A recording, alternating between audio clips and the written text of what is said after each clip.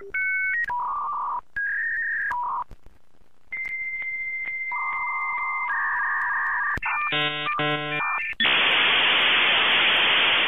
we control ourselves, or are we controlled by others?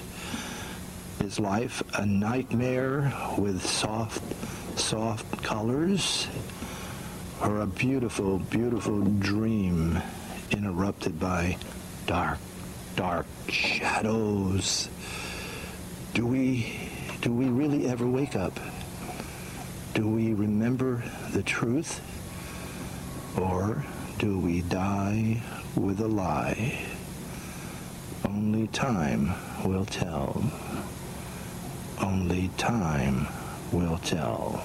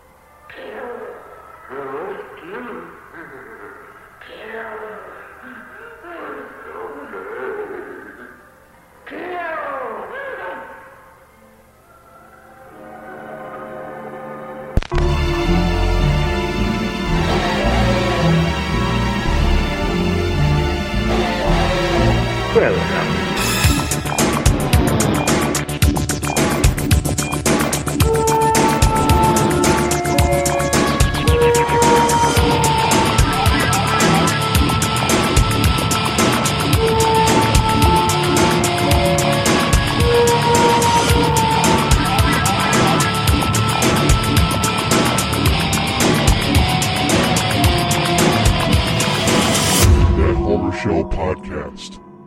A guaranteed disaster. Like eating a burrito before sex. Well, hello! Welcome back, dear listeners, to That Horror Show Podcast. On this month's episode, we bring you the final chapter, part 3 of our Ray Dennis Steckler episode retrospective. We'll be covering 3 films tonight. The Hollywood Strangler meets the Skid Row Slasher, the Las Vegas Serial Killer, and One More Time. All this and a brand new Kids Corner with Nate, where we cover Prey, the Hulu movie-exclusive prequel to the Predator franchise, and we also have a few surprises along the way. So, Christopher, what's good with you, my good man? Man, not much. Just gearing up for this episode on this rather nice-looking day. I'm very happy that we did not get hit with any snow. I'm the past month or so. Though I'm sure you were not happy about it. It's been a slice of heaven. But it's all melting, isn't it? Come on. It's all gone, buddy, except for this a small little pile that's in our cul-de-sac, which was about 6 feet high before. So yes, it's all gone. It's moving in the right direction. We're starting to see green little sprouts of grass come up through the dead grass and the hay or the grass that looks like hay right now. Yes, but 2 weeks ago we got socked with it big time, and it was only lasted for about less than about 48 hours. But it was enough to break trees, knock down trees, block streets, just cause a minor chaos everywhere. General havoc in your area. Yeah. But then it was gone. That happened. I want to say two Saturdays ago, and right the Saturday before Easter, and then I want to say the week later, no snow or very little snow. And we have even less now. But it was just enough to be a clusterfuck for about 48 hours. But I am thankful that we've had the last few days, I want to say last 3 or 4 days, we've been wearing shorts. It's been about 60 to 80 degrees. It's been gorgeous out. I'm looking at my bay window right now. You said it's sunshine. We've got like gray and rain, so it looks more like Seattle. But that's going to be gone by Monday. Right now, for your recording purposes, this is Saturday, April 15th, 2023. Oh, and by the way, happy belated birthday, Christopher. Oh, thank you, Tim. Yes. Yeah, it's good to be 39, I guess. Oh, kiss my ass. Well, but real quick though, Tim, you mentioned now that the snow is gone. See, the great thing about winter, fall and winter, is it's sort of like the hibernating months. Mm-hmm. But now that spring and summer will be upon us, that basically brings you out into the forest to do what? Yard work. Yes. And that means picking up 6 months worth of dog crap and picking up twigs and crap like that. It's a hoot. And I'm always tempted to hire one of those businesses that they have like this puppy service called Doggy Doo Doo or something like that, where they'll come out and pick up your 6 months worth of dog crap. You don't use it as fertilizer? Come on, man. Well, it's some of it's going to turn into fertilizer. Believe me, it's been out there since November under the snow. Right. There's not much some of it's not much to pick up, but you want to at least try to hose it off and try not to step in it and let it dry and blow away, hopefully. But that's great though too, because I was out in the yard looking around and I did some stuff recently. I put like new mulch down and that kind of thing. I actually got to call someone to do the I forget what it's called, but they have that machine where they like put the plugs in. Aerator. Aerator, yeah. And but I'm looking at the yard, and even though we did get a little bit, but not a lot of snow, it was like very minor. Once when everything's melted, it's like you see the remnants of things like garbage bags and like a coffee cup and that somehow just managed to get into the yard. And I'm like, man, I got to go ahead and like check the yard and pick this shit up. I mean, this is ridiculous. Come on, Here's the thing. Snow is beautiful for about a couple of months out of the year. And it covers everything, makes everything look pristine and clean and white. And then you realize once everything like melts and it's like, oh shit, like it's like your all your dirty laundry is being aired out for everyone to see. Yeah. But I'm just trying to get some of that stuff set up, get the yard taken care of, and I'm trying to think, what else do I have to do? I have to the basic shit and make sure it's all ready. And then once when summer comes along, then it's going to be lawn mowing and fertilizing and that kind of thing. But besides that, I mean, that's all I got going on, and I'm sure you've got more exciting shit going on your end there, Tim. Well, this has been Yard Talk with Chris and Tim. Yeah. So nothing. We hope your mulching goes well. No, it's just lots of running around. Summer is upon us right now. We've got probably about a month and a half left of school. And I'm looking forward to the break, both the kids and I. I cannot believe my son Nathaniel is going to be graduating out of elementary school and going into middle school. And I think I mentioned this a couple of months ago on another podcast, where when we first started this podcast, he was just in preschool. So now it's a little kid. Oh boy, I am old as fuck. Now, are you going to try to send your kids to camp on summer? Well, here's the thing. They've got. I want to, but they're involved in so many sports camps and different things. It's really hard for them to. We're already paying for like the sports stuff, so it's like really hard to say, hey, guess what? You're going to go to overnight camp for a week. Because and it's going to cost us another $400 or $500 when we've already purchased like the weekly gym passes and football and baseball as we starting up. My daughter still has got dance and she's got gymnastics, so I'm thinking possibly maybe next summer when my daughter doesn't have as much going on. But I would probably wait. I mean, who knows? Maybe you'll end up sending them to like Camp Crystal Lake or something. I want to go to Camp Crystal Lake. Yeah, but you don't want to end up. Right, yeah. You don't want to end up dead. Well, no. I'll go to what was the camp in the burning? Go to that one instead. I don't even know if that one had a name. I can't even remember. Camp Kill You Later. Yeah. That'd be great though if someone did make a slasher movie about like young kids. I'm not talking young kids like late teens. I'm talking like the kids that are. Oh, tread carefully, Chris. Yeah, they go to camp. They're 8 years old. Yeah. Christopher, there's rules in horror movies. You don't kill kids and you don't kill dogs. Well, I didn't say they get killed, but I mean, like, maybe the counselors get killed. But I mean, okay, well, all right, that's a different story. As long as they're 16 and above, they're fair game. but I mean, you gotta break some of the rules here and there, Tim. You heard it here first, folks. But yeah, no, yeah, it's funny though. I've never been to camp as a kid, so I can't relate. I don't know. Have you been to? Yes, I think you've been to camp. Yeah, yeah, I've been to camp. I want to say when I was going into middle school. It was an overnight camp. It was through the YMCA when we were in Chicago, when we lived in Illinois, and we ended up. It was somewhere out in the upper, a little past Chicago, because I remember going on we did a canoe ride up to Wisconsin, and and it was like an overnight trip, and we canoed from our campsite to a campsite in Wisconsin, and we slept overnight in tents, and we roasted hot dogs and marshmallows and did all that kind of stuff. But yeah, we were gone for, I want to say, almost 2 weeks. But most of the time we spent on the cabin and on the property, and doing basket weaving and dances and archery, all that fun stuff. Oh, taking your canoe test where you have to wear a life preserver and you flip the canoe over and you try to get under the canoe, and all that great summer stuff, all this stuff that you have seen in like a million TV shows and movies that depict what summer camp is usually like. And we had food fights, and we had things where we put shaving cream on other people that fell asleep, in the bunks.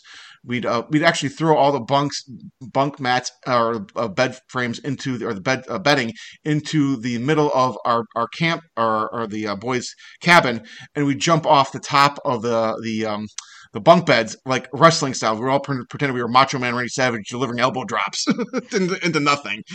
So yeah, it was a interesting experience, and I believe all boys and girls should have that kind of experience at least once in their life. But yeah, I don't know if that's going to happen from our kids just because they're so involved in sports right now, and that takes up a lot of time, and they seem to love it. So we're just going to keep doing that. I mean, I'd like to get the kids out of the house overnight for a week where just be me and the wife for a while, but we'll see.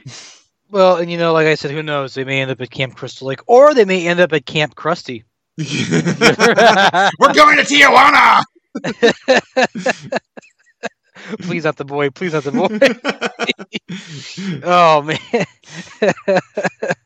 But no, that's great though. I mean, well, and then your kids are also like doing are they doing? I'm trying to remember now. Are they doing like baseball or any kind of like? Well, yeah. So, for instance, I'm coaching Nate's flag football team. Okay. Co-coaching that, and that ends in, I want to say, about 3 weeks. That ends at the end of April, beginning of May. Then we got about a week break, and then baseball starts up, and that takes us all the way to right about the end of July. Then we get another week break there, and then tackle football starts, and that takes us all the way to almost Halloween. So yeah, it's then there's a nice break, because I guarantee you right now we're in the thick of it. But by the time end of September, beginning of October rolls around, we're looking for a break. Even my son's looking for a break. I'm like, oh boy. I mean, because we've been going nonstop for almost like 9 months. So he's like, Dad, come on, I'm tired of playing these sports, man. Let's do something else. Right. Well, then it's just training and just kind of relaxing and playing video games. So, I mean, that the off season is a little easier. I mean, right now. This is technically, if he wasn't doing flag football, which is only one night a week on Friday nights, he's just doing, he's just going to the gym 4 times a week to work on strength and conditioning and speed and lifting weights, and he's doing fantastic there. So if there's no other sports, it's just that, and he's been doing that since December. So he needed something to do during the off season, not something really time consuming, but an hour a day, 4 times a week is not too time consuming. So we do that, and he seems to really enjoy that. So, good. Yeah, I mean, and my daughter, she's constantly going, like, today is Saturday, right? So I'm taking my son to his gym, his workout class in about an hour and a half or so, or an hour, and then he goes there for an hour. Then my daughter comes back. She's at dance right now, She's got that for like another hour. Then she comes back for like an hour and a half. Then I have to take her to gymnastics, which is about 25 minutes from our house, and she's there for 4 hours. Then tomorrow we have to wake up with the ass crack of dawn on a Sunday, and she's got to go to St. Paul to compete in a dance competition because her first dance is at 8 a.m. So we have to be downtown ready to go by like 7. Yeah. Then after that goes to about 2ish, right? Then she's got another gymnastics like end of the year party where she's going to go to a indoor water park and have pizza and cake and all that stuff like that with her buddies, which is great. But that's the weekend. like what the actual F? I mean, I remember when we were kids, there'd be long stretches where we didn't do shit. Like we watched movies and we rode bikes. Then that was about it. That's the good old days, man. Yeah. Well, yeah. So with that, do you have anything else you'd like to add before we get into the meat and potatoes? No, I think I'm ready. But first, don't you have a little review with Nate's coming up? Yes. So thank you. So with that being said, let's head over to Kids Corner. With that being said, let's head over to our Kids Corner segment with Nate. We'll be right back after this. Hi, I'm Nate, and welcome to Kids Corner with my dad, Tim. Hey, that's me. Kids Corner will cover family-friendly films and TV shows. And maybe not so family-friendly movies. So, listen in.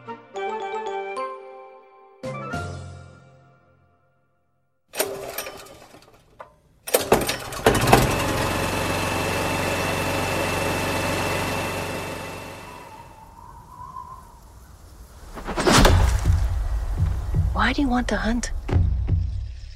Because you all think that I can't. I saw a sign in the sky. I'm ready. Maui Nita.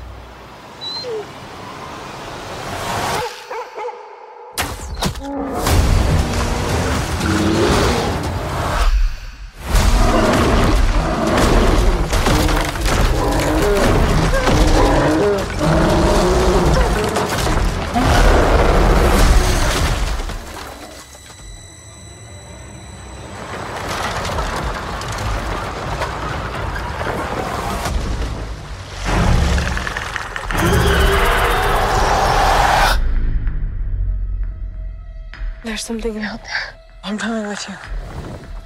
You can't. I'm trying to protect you. Protect me from what?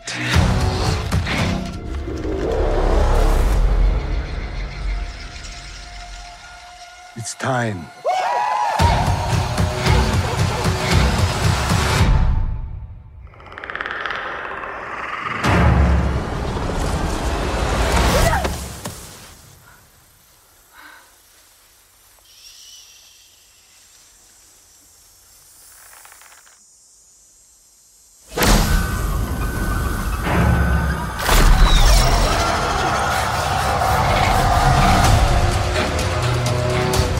It knows how to hunt. I know how to survive.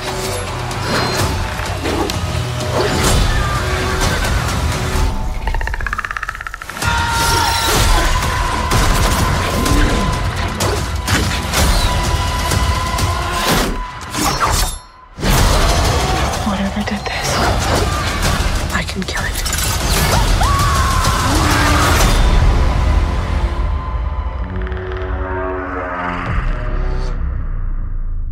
Hello, welcome back to Kids Corner. I'm Nate, and I'm joined by my father, Tim. Hey, dude, how's it going? Good. Welcome to summer. It's not summer yet. I still have like 3 weeks of school.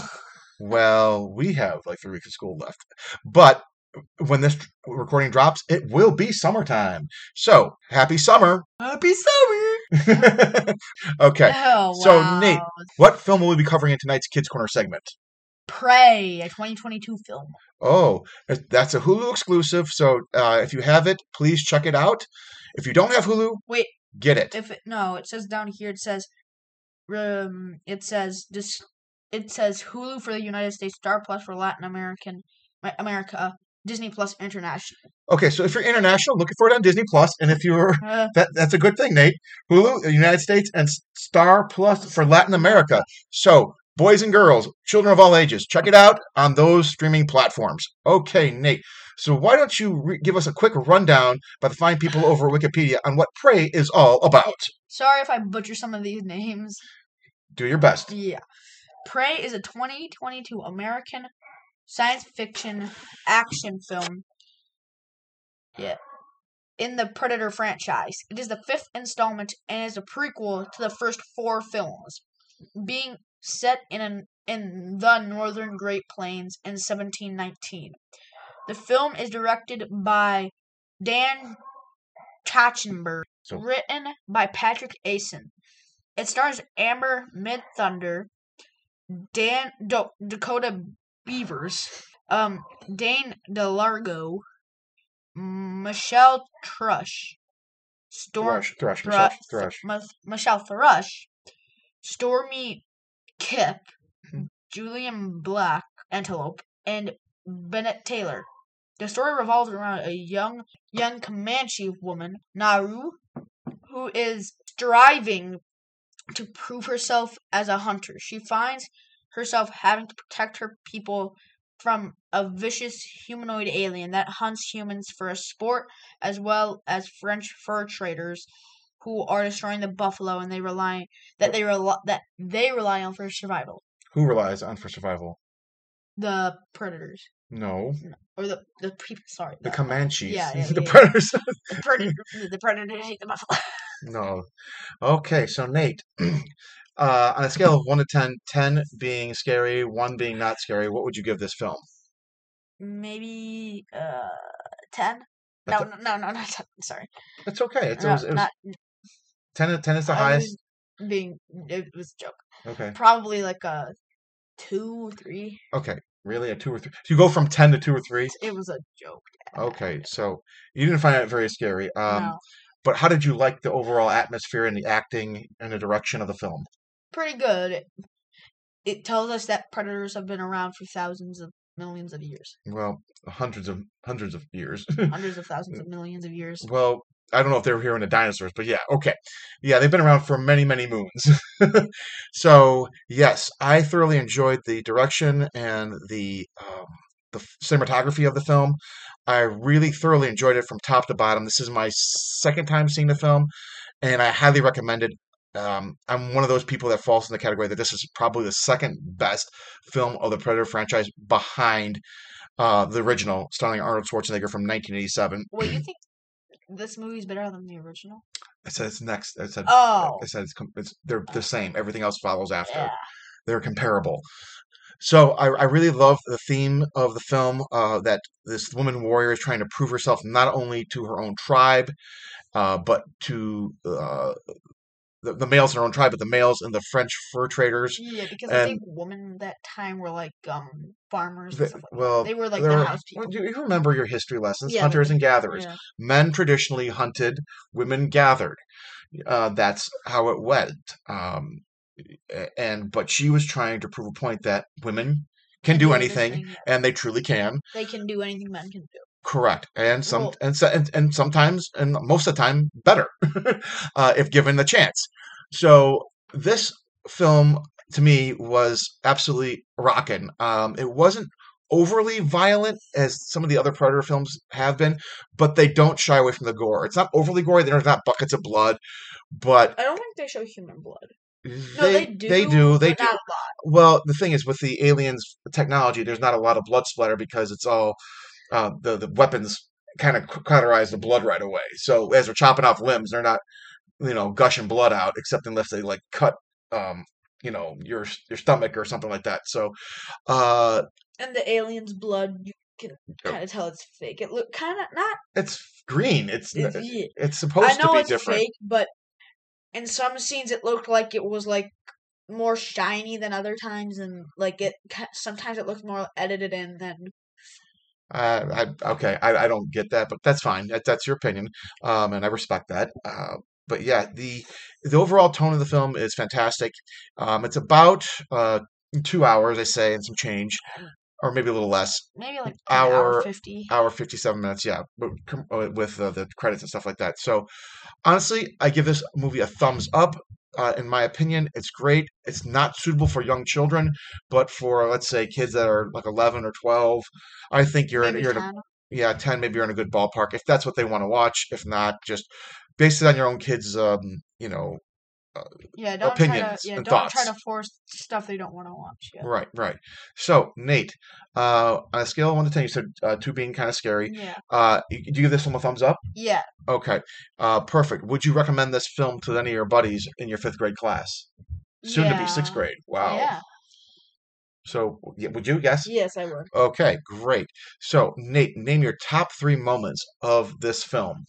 I think number 1 has to be when the Predator was attacking the French colony, whatever you want to call it. Yeah. Okay, and while Naru was there trying to get away. Yeah. Yeah.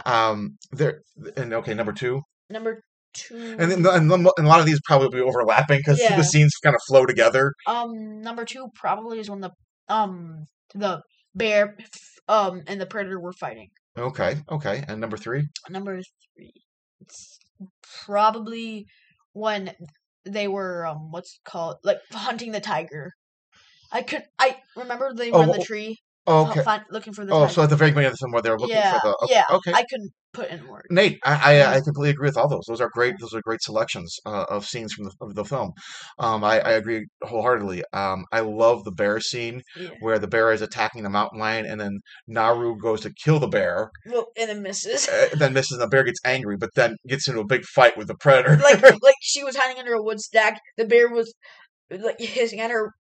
Was just so close to her face, and then the predator comes up from behind, and then like a few seconds later, the bear thinks he defeated the predator, starts to walk away. Mhm. The predator gets back up, and then just like slits open the bear's. Yeah, made a quick work of the bear.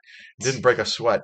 But I will add this: I love the final battle scene between Naru and the predator. I thought she kicked ass, much like Arnold Schwarzenegger did in the first film. Yeah. Wait, was he in like the first 3? No, films? just the first film. Just the first film. So yeah, it was really great. I thoroughly enjoyed it, and they kind of left it open for a sequel, obviously. Yeah, because they showed like the alien ships in the credits. Well, in the kind of in the background of the paintings, right? Yeah. Yeah. So hopefully we'll get another Prey. Maybe we'll see, because I would like to see how Naru and the Navajo Navajo.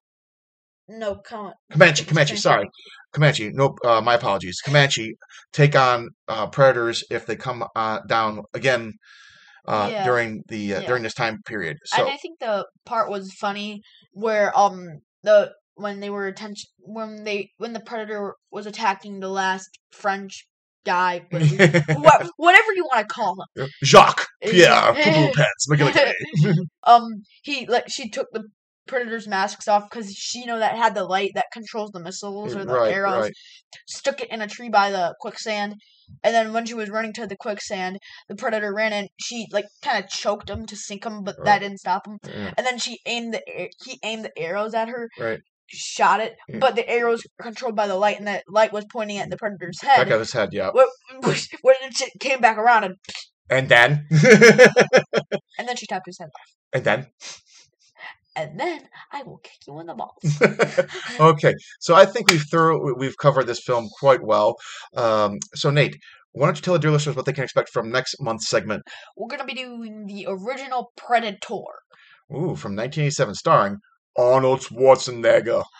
If it bleeds, I can kill it. Have a great day and night, morning, wherever you listen to this, and we'll see you next month. Bye.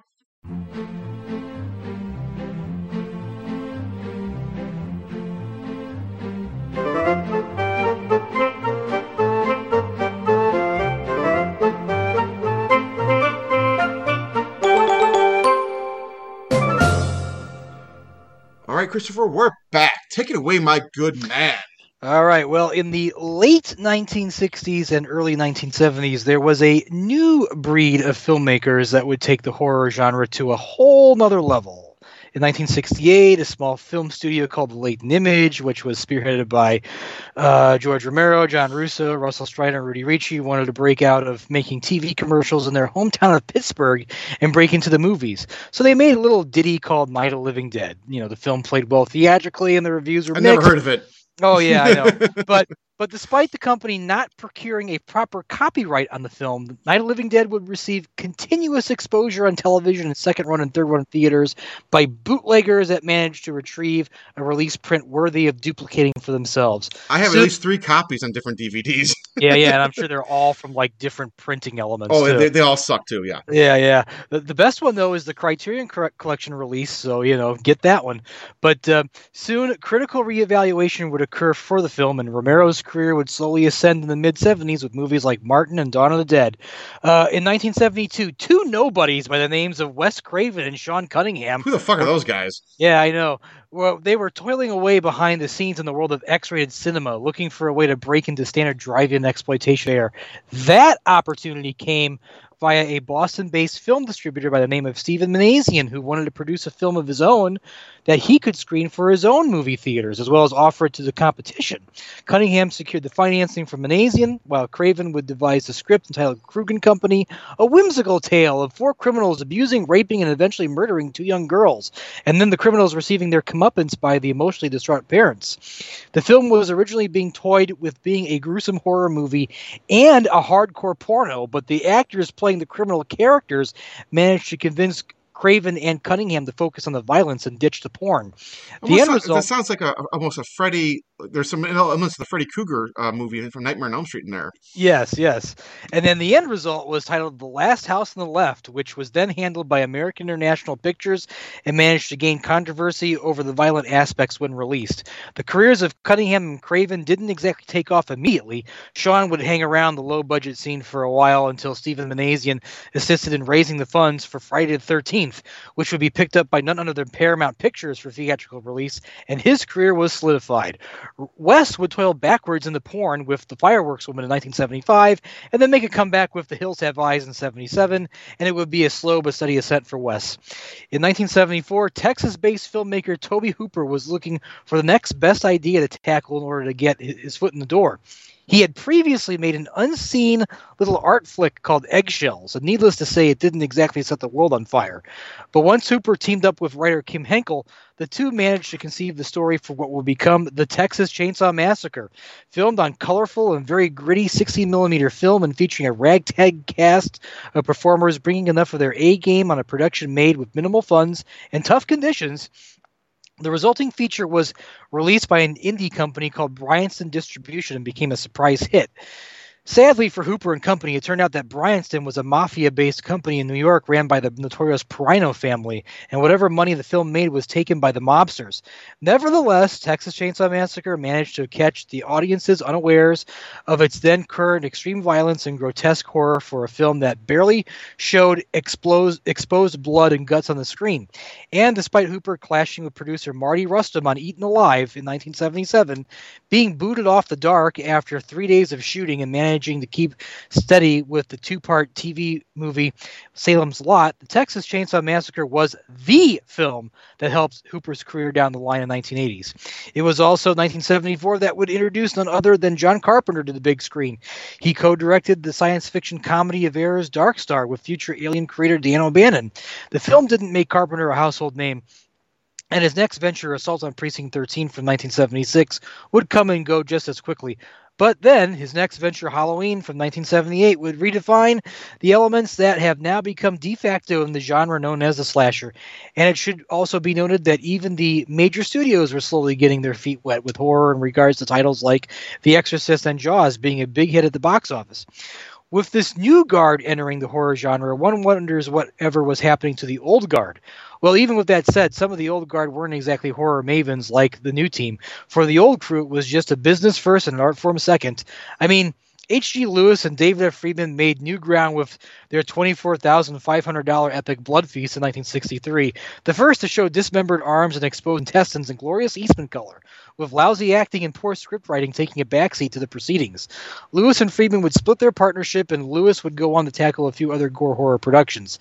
After the Gore Girls in 1972, Lewis decided to call it quits making movies for the following reasons. He was tired of being screwed over by distributors, he was becoming far more focused in his advertising business, and he saw that there were other filmmakers out there that were doing horror far better than he was. Roger Corman, who embarked on science fiction horror for the drive-in market in mid to late 1950s and eventually upped the stakes a bit with his color gothic Edgar Allan Poe and H.P. Lovecraft adaptations in the 1960s, had decided to step away from directing and spend the remaining portion of his career as a producer for his own company, the then newly formed New World Pictures, and bring in new talent to deliver product for his company. And while everything about the horror genre was changing in the 70s, where on earth was Ray Dennis Steckler? Certainly the man was no stranger to horror. I mean, he made the incredibly strange creatures who stopped living and became mixed-up zombies and the thrill killers. So you would think he had the energy to look at the changing tides and attempt to strut his stuff. Well, he made The Trooper in 1971, a rather lethargic, sedate, and near bloodless and horrorless affair, and no one ever saw it. But that's not a huge surprise if you know anything about Ray Dennis Steckler. He wasn't exactly being very market-minded during the late 60s and early 70s era. And for whatever movie he made by his lonesome, he was focusing more on the film being catered to his taste rather than the audience. But that attitude would change for Steckler when he fell into the cinematic world of hardcore porno, and he would toil away in the 70s and early 80s, making bump and grind productions that he made damn sure didn't bear his name. At first glance, it would seem Steckler found his niche in porn and didn't claw his way out of it. But, as it turned out, Ray still had some gas left in him to rise above hardcore for a moment and attempt a straight horror movie with The Hollywood Strangler Meets the Skid Row Slasher in 1979. While certainly not a hardcore effort, The Hollywood Strangler Meets the Skid Row Slasher has the sleazy feeling of one due to its various scenes of strangulation and throat slittings. The film almost has the makings of a drive-in horror classic. I mean, seriously, the film has quite the gotcha title conceived for a no-budget effort like this one. But, once again, Steckler wasn't being very market-minded with his brief comeback. Ray claimed that he shot this with the intention of it being a silent movie. It's hard to deduce exactly what he meant by that, but Steckler claimed that his original intention was to have just background sound effects and music and no dialogue. However, once the film was completed, Steckler's distributors told him that the film needed some dialogue of sorts, and considering that Ray made hardcore productions with post-synchronized sound effects and narration, Ray himself added narration for the Hollywood Strangler character. But even with that said, it's hard to ascertain if the Hollywood Strangler Meets the Skid Row Slasher received any theatrical distribution in some markets. Steckler claimed once when the film hit video, it was his best-selling title out of all of his other movies. Ray also claimed that Ted Bundy had a video copy of the film in his prison cell. Oh, well, that's fun. I know. Whatever you say, Ray. And despite The Hollywood Strangler Meets the Skid Row Slasher being Steckler's first non-hardcore effort in the late 70s and featuring his soon-to-be ex-wife Carolyn Brandt, that still didn't stop him from hiding under the directorial screen name of Wolfgang Schmidt. She wants it. Getting it on. They all want it. They like it. She wants me to do it to her. Make her wait for it. Don't rush it.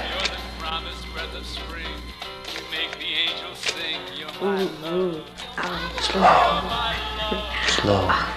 Let her wait for it. A little longer. Soon she'll be out of her misery. Soon she'll be out of her misery. Slow. Don't rush it. Yeah. I'll give her what she wants. I'll give her what she needs. What are you doing? Let go of me!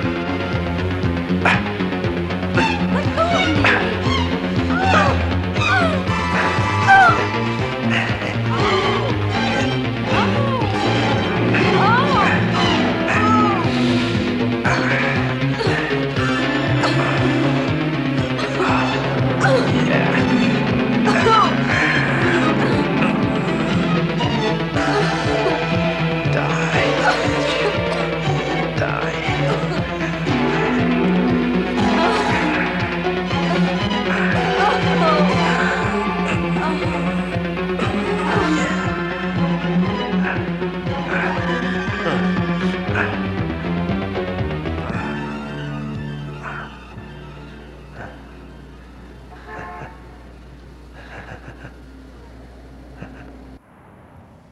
The Hollywood Strangler meets the Skid Row slasher introduces us to Jonathan Click, played by Pierre Agostino, a middle-aged man who has a penchant for still photography. But poor Jonathan is hurting inside as he was screwed over by his old girlfriend Marcia. However, his hurt immediately turns to anger as he decides to take his frustrations out on hookers via the good old-fashioned way. Jonathan will phone a call girl using the whole "I want to take some sexy photo modeling" rap. And then when they meet, our intrepid photographer proceeds to strangle the shit out of the prostitute. Then, after the strangulation is over, Jonathan takes an interest in a nameless female used bookstore owner played by Carolyn Brandt and wonders if she is the gal for him. But what Jonathan doesn't know is that the female used bookstore owner likes to go out by the back alleys and slash to death drunken winos. Will these two For come funsies. Yes. Will these two come together and find out that they truly love one another? Or is Jonathan's fascination over the woman really just infatuation at best? Yeah, that's if you want a post-it note plot synopsis, that's it for this movie. Luckily, it runs 71 minutes, so, take it for what you will. But, I will, again, this is a testament to Ray. The Hollywood Strangler meets a Skid Row slasher is very well shot. It's tightly edited, but once again, it's like There's no story. There's no story. Yeah, it's like I think this goes back once again to Ray's personal viewpoint of making movies. He was always interested in capturing moments and incidents, and this movie, The Hollywood Strangler meets a Skid Row slasher, pretty much sums that up to a T because. Once again, Ray said he wanted to make this as a silent movie, and basically by that he was saying, he was gonna, have background sound effects and music. There's no like really specific dialogue in this, even in the final version, but his distributors pretty much told him, Ray, you got to have some dialogue in this if you want to try to sell it. So Ray added in some narration provided by the Hollywood Strangler character, which is actually Ray himself narrating the movie. So, but what's interesting is that he provides narration for the Hollywood Strangler character, but he does not provide narration for the Skid Row slasher character, which is very interesting. But because you would think we'd get her story, why she's killing, Skid Row winos in the back alley of her bookstore. Right. But. Yeah, no, this is one of those things where it's like, it's actually nicely shot. It's decently edited, but yeah, the story is just so... It's wafer thin. It's beyond wafer thin. It's like you... Is there something thinner than paper? Maybe parchment paper? Maybe... Well, do you remember The Simpsons where, I forget what it was, where some pirate character says, I've written my treasure... map information on this cracker that I'm going to give to my pet parrot to hold on to for safekeeping. And I'm like, yeah, that's where the plot of The Hollywood Strangler meets a Skid Row slasher is written on the back of a cracker. Right. Well, and every time the Skid Row slasher, because we don't really have a character name, we just call him the slasher. He mentions Marcia. He just keep thinking Marcia from Brady Bunch. Yeah. and that's the thing though too. It's like, you can tell that the narration is added in later because he keeps talking about Marcia, but we don't know what it was that Marcia did to him that made him apparently she did 3 other guys at the same time. So I don't know. Did she? I don't know. Or did she divorce his ass and take everything he had, or what? Maybe a little bit of A, a little bit of B. But I remember there being a throwaway line like, and she did 2 guys, or she was with these other guys, and I'm like, oh, all right. Well, she was kind of a whore then, or if that was the case, she was fucking around on him. Obviously, she was fucking around on the guy. So, but it's like so alluded to, right? Even if you don't catch it or you do catch it, it's still like, well, what's going on here, so man? But we get a wafer thin, or we get a very thin, a reasoning behind his character's motivations, but we never ever get a motivation for obviously the bookstore owner. And she's got some crazy, deep-seated animosity towards these poor hobos that just are drinking. And it doesn't seem like they came into her shop a few times, but they didn't cause a ruckus. They didn't break shit. They didn't, like, impede in like her customers, purchasing or whatever it is. They didn't fuck up her business. What I'm trying to say, and they just kind of left. And I want to know her backstory because her back room is filled with a bunch of satanic and weird, crazy shit in her back room. Yeah. Well, Ray said in an interview. Well, first, one of the things Ray said that I think I kind of agree with on him is that he said, if you watch this movie, it's really, in his viewpoint, it's really more of a love story, and he's kind of right because it's about these two characters, the Hollywood Strangler, and then he becomes infatuated with this woman that turns out to be the scarecrow slasher, and he's infatuated with her, and he's sort of like trying to figure out who she is and what her intention is, and she kind of sort of is the same way a little bit. Now, obviously, if Ray was recording live sound on this thing, he'd have some dialogue where the characters would ask those questions, but no, he doesn't. So, but anyways, but he said that why she, if you look at it, why she's killing, Skid Row bums, he said, well, okay, had an abusive father and was a drunk. Okay, there you go. It writes itself. But to be fair about it, if Ray was here and told me that, I'd say, but Ray, there's no moment where she talks about that. It's like there's no talking. She has no dialogue. Well, there's no narration from her saying anything about it. So I mean, you can infer that, but it's like, well, you got to at least have the characters mention it or something. But that would require dialogue. That would require something. Right. And how Ray shot this. For those of you out there who are curious about this, I mean, yes, Ray could have shot this on 16 millimeter with a synchronized sound camera and do it, but I think how he did it with this movie was he shot on a 16 millimeter Bolex like he did with Rat Think a Boo Boo. And basically, for those of you out there that don't know what a 60 millimeter Bolex is, it's a much smaller camera. It probably holds about like 100 or 200 feet of film, and it's a wind up. So what you do is you have to wind up the side of the camera, and you wind it up, and then it'll click, and then you put the wind down. And then it's a spring activated motor, so you can shoot footage on it, but you only get about like 30 to 60 seconds worth of footage, and then then it'll stop, and then you got to rewind it again, and same process over and over again until the film runs out. So, but a 60 millimeter Bolex camera, you can outfit it with a crystal sync motor to record separate, synchronized sound. But again, think about it. You're only going to get 30 to 60 minutes worth of footage, and you got to clap the clap stick in front of the camera, and you got to get have the characters be able to do the dialogue for X amount of minutes or half a second. So what Ray did was he basically shot this without sound, and I think that's the reason why he wanted to approach it as a silent movie. Mm-hmm. But I'll give Ray a lot of credit for this. It's very well shot and decently edited, because you wouldn't think for one moment that he was shooting with a Bolex, because he covers this movie pretty well. I mean, he's got close-ups, wide shots, over-the-shoulder shots, reaction shots, everything that you can do to piece it together. So, in that sense, the Hollywood Strangler meets the Skid Row Slasher does play like a real movie, but the narration is what kind of gets to it. But I have to be honest, the movie does have this weird, almost like effective scuzzy atmosphere that kind of works for it, and the narration itself is kind of effective. It's interesting to hear the Hollywood Strangler go on his weird women-hating rants. There's a moment where, and almost borderline dark humor, because there's a moment where when he goes to this one apartment with this one woman that he calls up that he's going to take pictures of before he kills her. And then he goes, and the narration goes, there was just something strange about it. And then he notices there's another woman there, and he goes, oh, that explains it.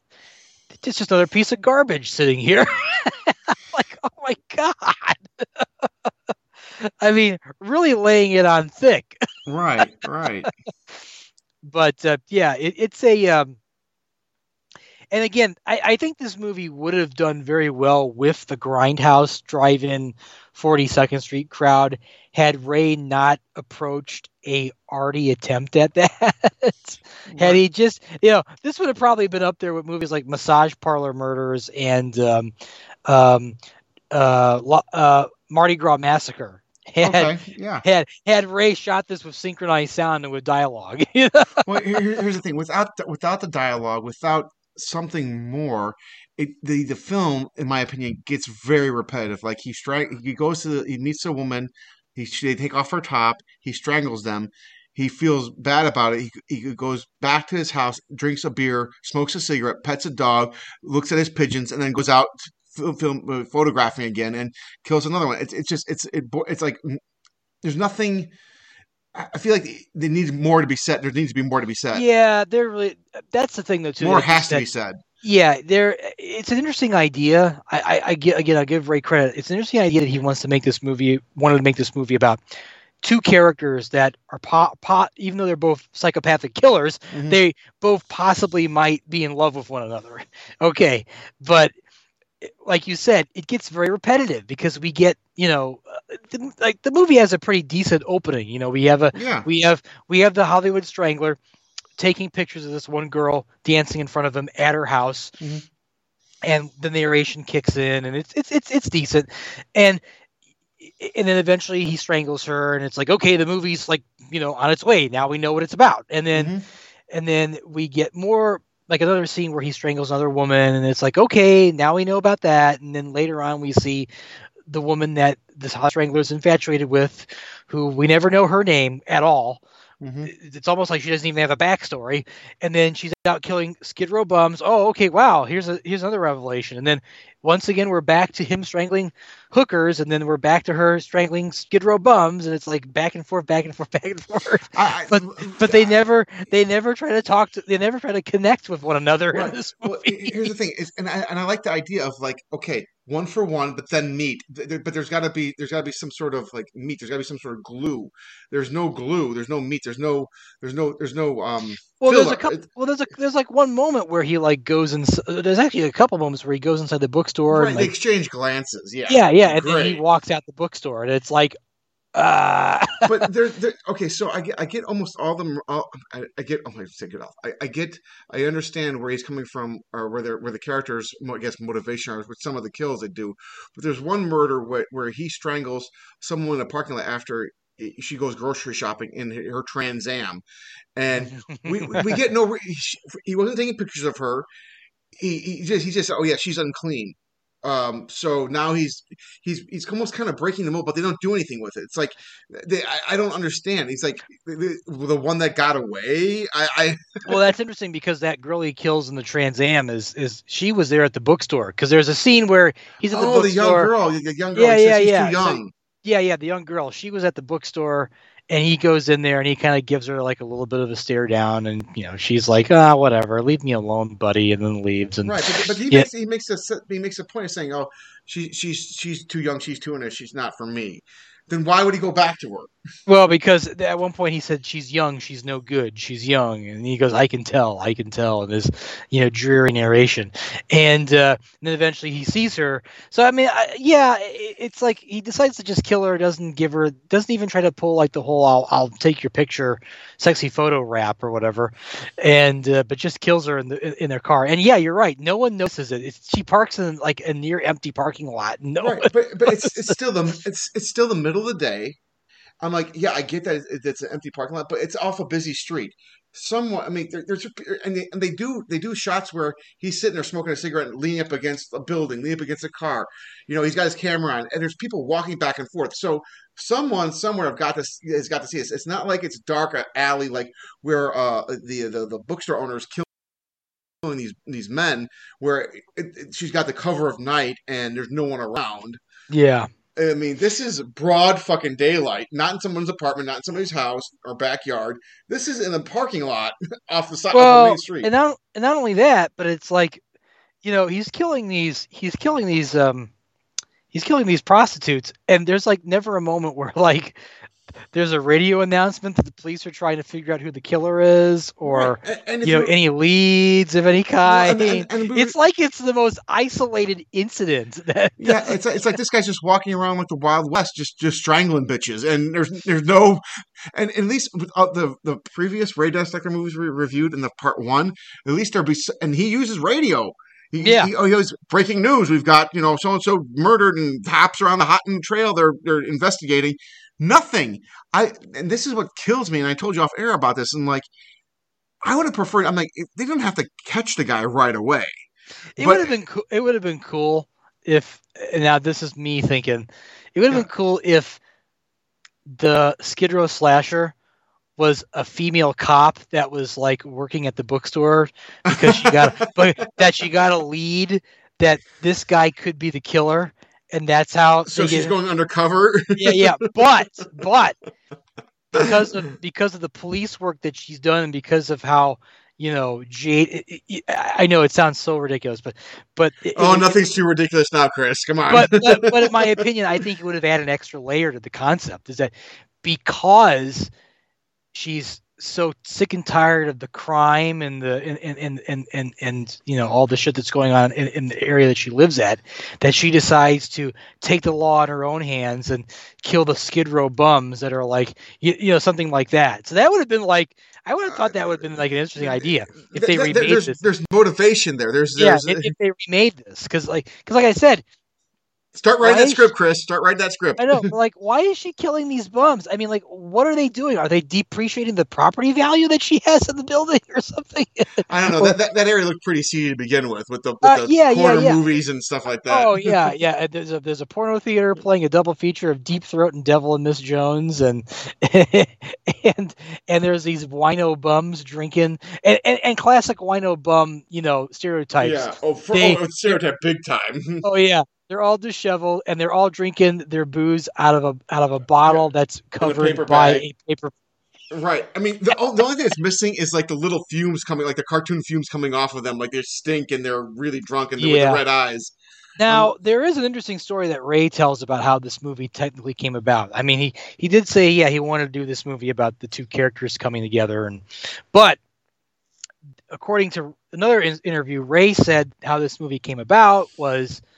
He was teaching a film class in Las Vegas, and he told the class, "Hey, you know what?"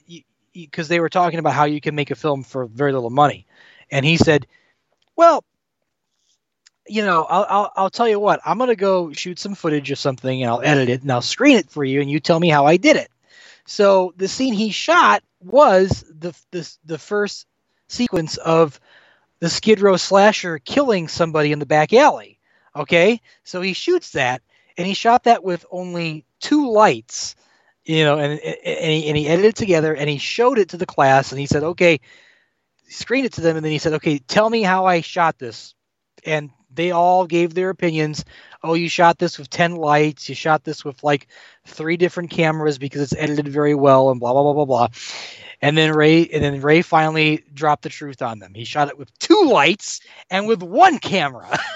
Suckers! and because of that made him say, "Okay, now I shot this footage. I'm going to go shoot this film." So it's amazing how motivated he got with that, because people think, "Oh, you can't make a movie with 1 camera and 2 lights." Well, here it is. Ray did it. And the fact that the class didn't even know. And those 2 lights were used in every single scene of the movie. Yeah. But anyway, so, but yeah, now it's kind of hard to talk about this in like order, because like I said, the Strangler kills someone, then the Skid Row slasher slashes someone, Strangler stranglers, slasher slashes, blah, blah, blah, blah, blah, blah. So that's basically literally the entire 71-minute movie. But now the interesting thing, though, is about the lead in this movie, played by Peter Agostino, who plays the Hollywood Strangler. According to Ray, this guy came from either Brazil or Belgium, and came to America, and he did some movies in Las Vegas. He did a film by a guy by the name of Charles Nazette, called The Ravager, which, by the way, if you ever check this movie out, it is completely over the top ridiculous. It is a sexploitation revenge movie about a guy who goes to Vietnam to fight in Vietnam, and he comes back slightly deranged and decides to blow people up with dynamite. Oh, well, fun. That's the entire movie. But anyways, so Agostino did some films in Las Vegas and eventually hooked up with Ray Dennis Steckler. And Agostino was doing some he had some like varying businesses, and one of the businesses he had was like being a house painter. So Ray somehow got together with him and said, hey, I want you to paint my house. And Agostino says, yeah, okay, I'll paint your house. And then eventually they got back together, and then Ray says to him, okay, well, I want you to paint my house, but I also want you to be in my next movie. And Agostino said, why? And he goes, well, I never had a house painter as a lead actor.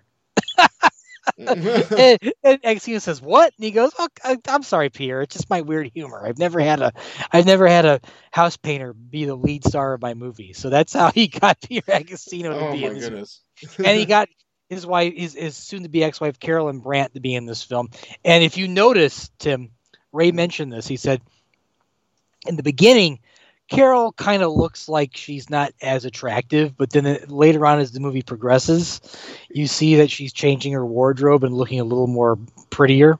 Right. So I don't know if you ever noticed that, but I didn't know she looked a little more haggard in this film than Blood Shack and yeah. But then later on, she got a little prettier and everything, and then after each hobo she kills, she gets a little bit more attractive. Yeah, pretty much so. Almost like a weird vampire motif. Right. Yeah. She needs the blood of hobos to make herself young and beautiful. And now another thing I got to mention is, okay, so the Hollywood Strangler. What he does in this movie is this was back in the 70s when, like in Hollywood, when there was like a slight abundance of like porno theaters. I forget in what area. I think maybe close to Hollywood Boulevard. And you also would be able to find trade magazines or like those thin newspaper things that where that were soliciting prostitution, but doing it in a very like skirt the law devious way, nonchalant way. Yeah. Basically, where it was sort of like, the whole call girl thing. But because now I have to explain this, because if anybody watches this movie, if you think about it, why is this guy calling up these random women and like taking pictures of them and then wanting to have sex with them, and he ends up killing them?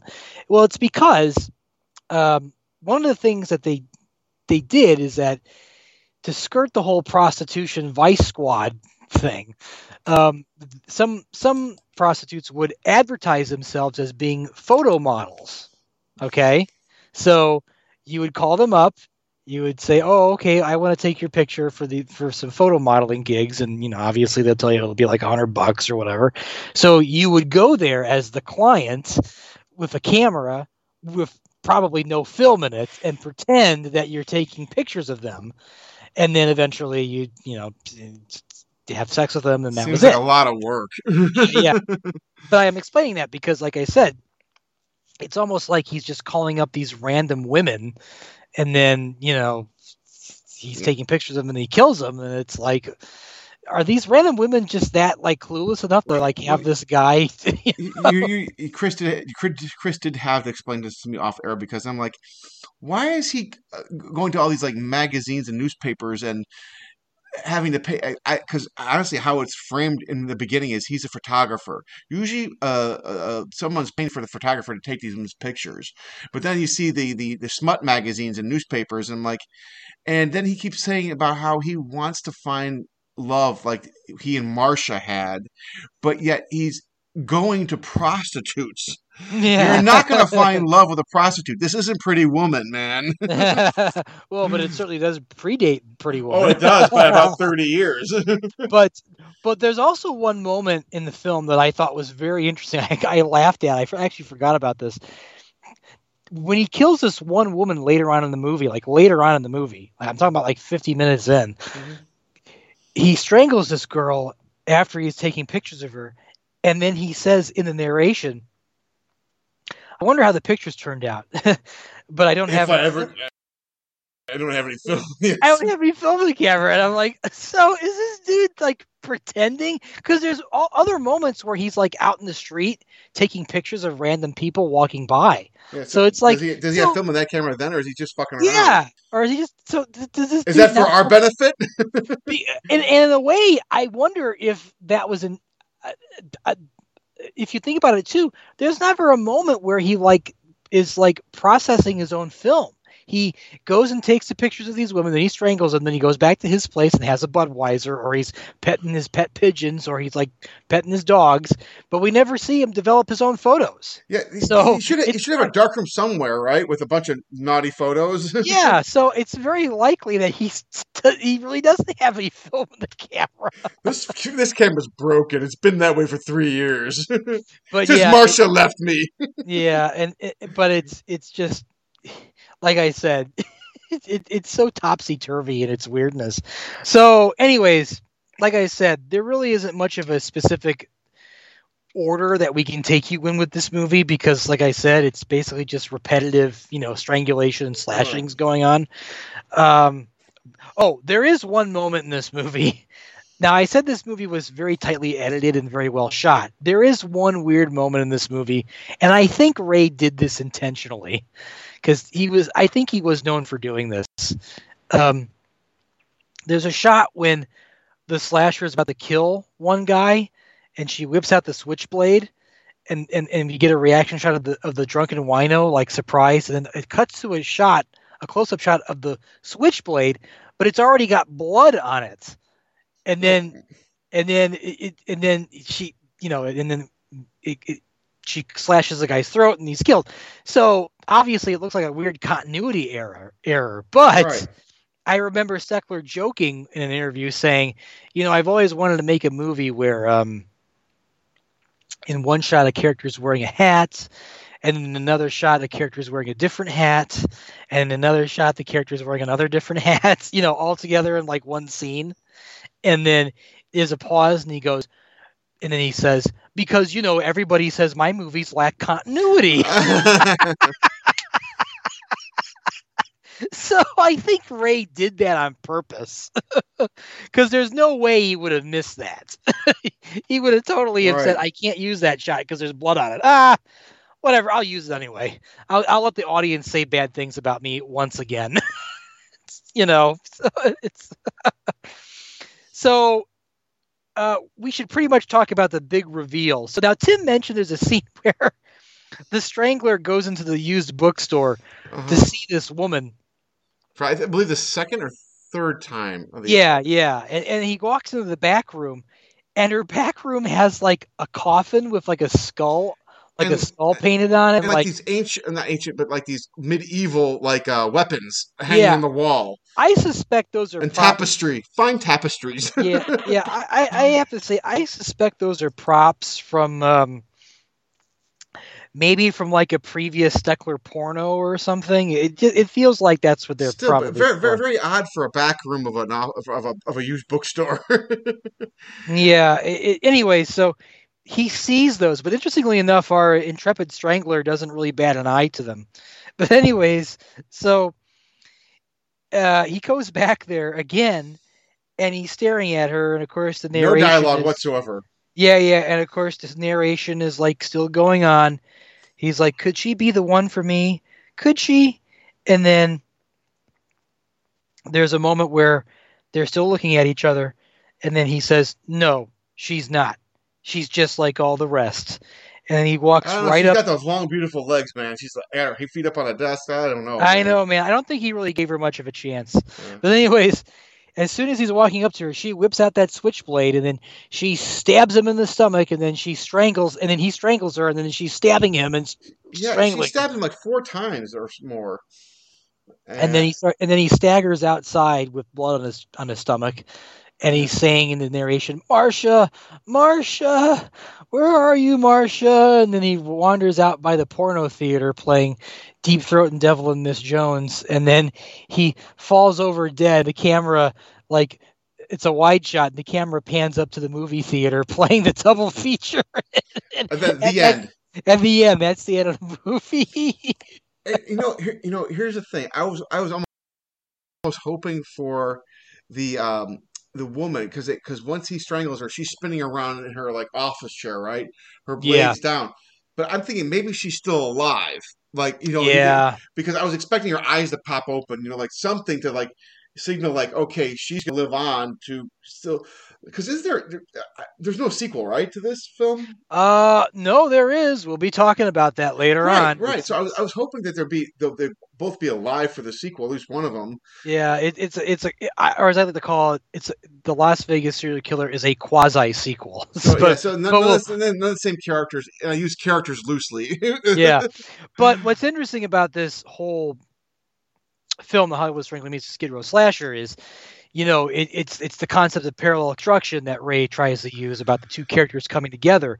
Because if you remember, Tim, when I reviewed some of Ray's hardcore films, he made a movie I'm trying to block that out of my mind. You gotta bring that shit back up. Just as a quickie reminder, he made a film, I think, a year after this one called Red Heat, which was Arnold Schwarzenegger? No, not with Arnold Schwarzenegger.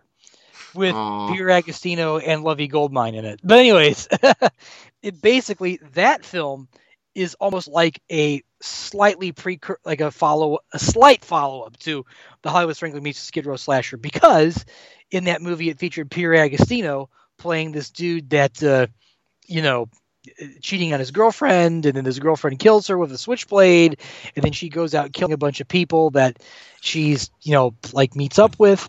And in the meantime, it's like with non-descript footage of hardcore porno with other actors and everything in it. But here's the thing: there's always a but or two. Or a couple. However, it's done in the same way as a Hollywood Strangler Meets the Skid Row Slasher. There's no dialogue, and it's narrated by Carolyn Brandt talking about how she was trying to playing the character of Cindy Lou Sutter, talking about how she's trying to make a porno film, and then she's talking about the Lovey Goldmine character, even though, it's like, how would you know that Lovey Goldmine's character is going around slashing people? You're not even near her. Right.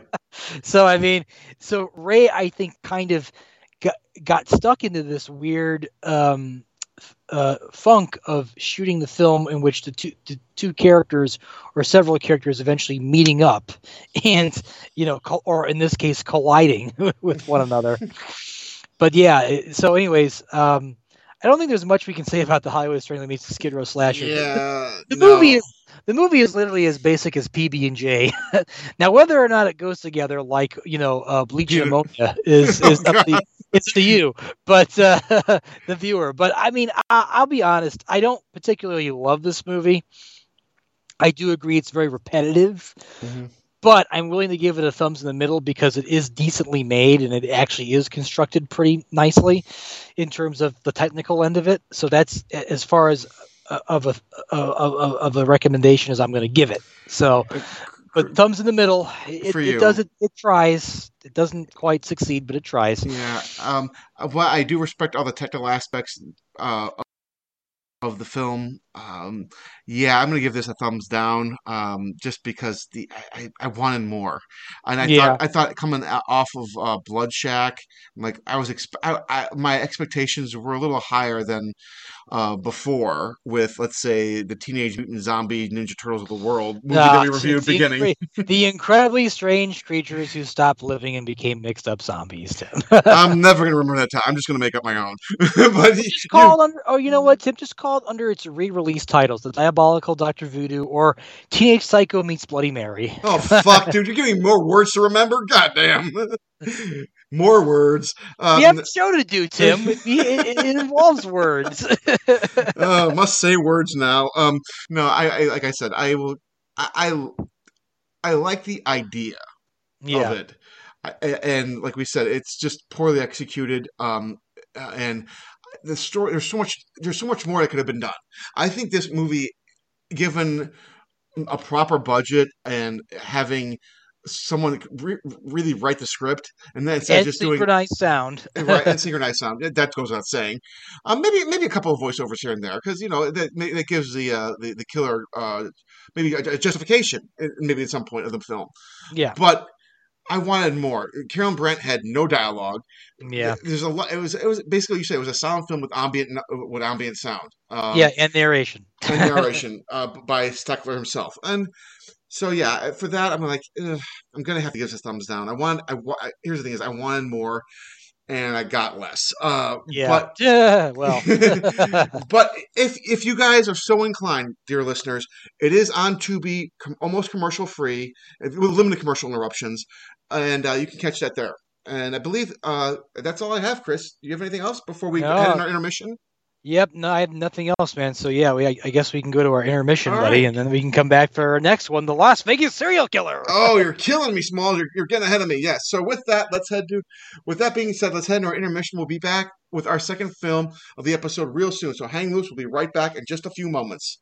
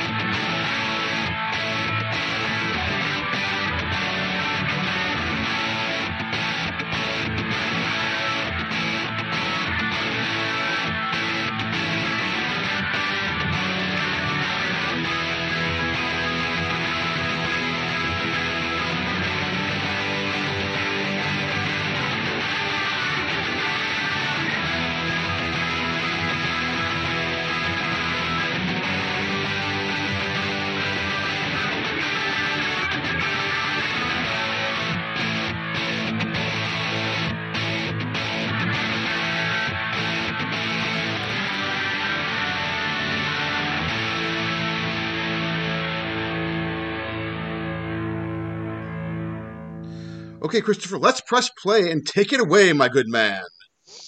Yes, in the 1980s, the new guard of the horror genre were making their ascent to bigger and better projects, some even financed by major studios to boot, with fair to middling box office results. George A. Romero was still in independent filmmaker mode with Night Riders and Day of the Dead. Creepshow would be released by major studio Warner Brothers, while Monkey Shines would be distributed by mini-major Orion Pictures. And then it was back to small scale with Dario Argento on Two Evil Eyes. Sean S. Cunningham would have a rather healthy distribution deal for Friday the 13th, and while Paramount Pictures would embark on the sequels without him, Cunningham would go on to produce his share of horror like the House franchise and other oddities like Deep Star 6. His buddy Wes Craven would ping-pong between studio-based production, Deadly Blessing, made-for-TV horror, Invitation to Hell, and then back with major studios for Deadly Friend.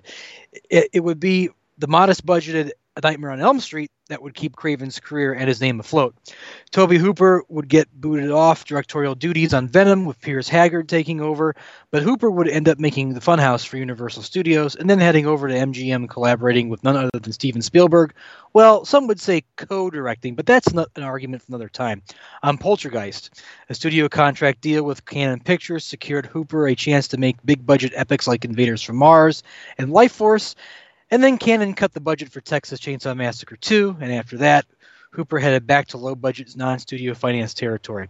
John Carpenter would briefly stick with mini-major Avco Embassy for The Fog and Escape from New York, and then he would find himself at none other than Universal Studios for Halloween 2, Halloween 3, Season of the Witch, and The Thing, and then make a brief detour at 20th Century Fox for Big Trouble in Little China, then dovetail to Columbia Pictures for Christine and Starman, and then it was straight back to Universal again with Prince of Darkness and They Live.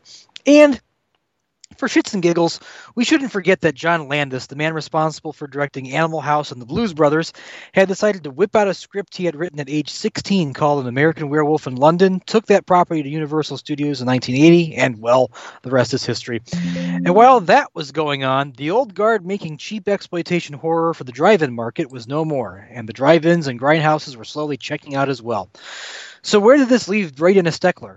Did he ever manage to make it in the big leagues or even stick to making his own personal projects? Nope, he was still toiling away in porno, making one wonder if Ray could ever get a break. But while Steckler's cinematic career was a non-happening, his cinematic past was coming back to haunt him, but in a good way, thanks to that term known as cult fandom. In the 1980s would become the era that movie fans would like to dub the VHS era. Home video was slowly becoming more prevalent in the homes of Mr. and Mrs. America, and later in Europe and Asia as well. What this resulted in was tons of older movies made outside of the mainstream to make their way on VHS to be rented at your local video store near you. It was VHS that brought Herschel Gordon Lewis, Doris Wishman, Russ Meyer, and Andy Milligan, just to name a few, out of hiding for interviews in various genre-related movie mags and a few film festival retrospectives. And believe it or not, there was room for Ray Dennis Steckler's 15 Minutes of Fame as well. Camp Home Video was a small label specializing in direct-to-video fare, and it was Camp Home Video that licensed The Incredibly Strange Creatures Who Stopped Living and Became Mix-Up Zombies, The Thrill Killers, and Rat Finkaboo from Steckler and his old producer pal George J. Morgan for VHS releases. Who knew these movies would have a second life after their theatrical screenings? And who knew that Steckler would be interviewed by the likes of MTV during a screening of his films in San Francisco? Of course, now that Ray would be exposed to the world as one of those on-the-fringe filmmakers, one particular question would be asked: what film are you working on now? Surprisingly, or not surprisingly, Steckler had a recent movie out through Camp Home Video titled The Las Vegas Serial Killer from 1986, an on-again, off-again project that Steckler was working on whenever he had the money or the time. The Las Vegas Serial Killer was a quasi-sequel to none other than The Hollywood Strangler meets the Skid Row Slasher. Why Steckler would do a sequel of sorts to a previous project that didn't get much exposure is an interesting question to ponder. But it can be theorized that Steckler made the Las Vegas Serial Killer due to becoming ingrained over the cinematic storytelling device known as parallel construction. The concept for that device is rather simple to understand. Take a bunch of characters and have them randomly scattered throughout the storyline, and then have the characters intersect each other either via midway or at the end of the movie. It was a storytelling technique that Steckler used to interesting effect in The Hollywood Strangler meets the Skid Row Slasher, as well as in his hardcore porno slasher hybrid Red Heat. And, just like with The Hollywood Strangler meets the Skid Row Slasher, the sequel was shot the same way, on a 60mm Bolex camera with audio and sound effects added in post-production. And, just to keep the sequel aspects consistent, despite Steckler admitting in interviews that the Las Vegas Serial Killer was his baby, the on-screen credits Wolfgang Schmidt as the director. WQXQ has just learned that the Nevada Parole Board has approved the release of self-proclaimed serial killer Jonathan Click from the state prison at Jean.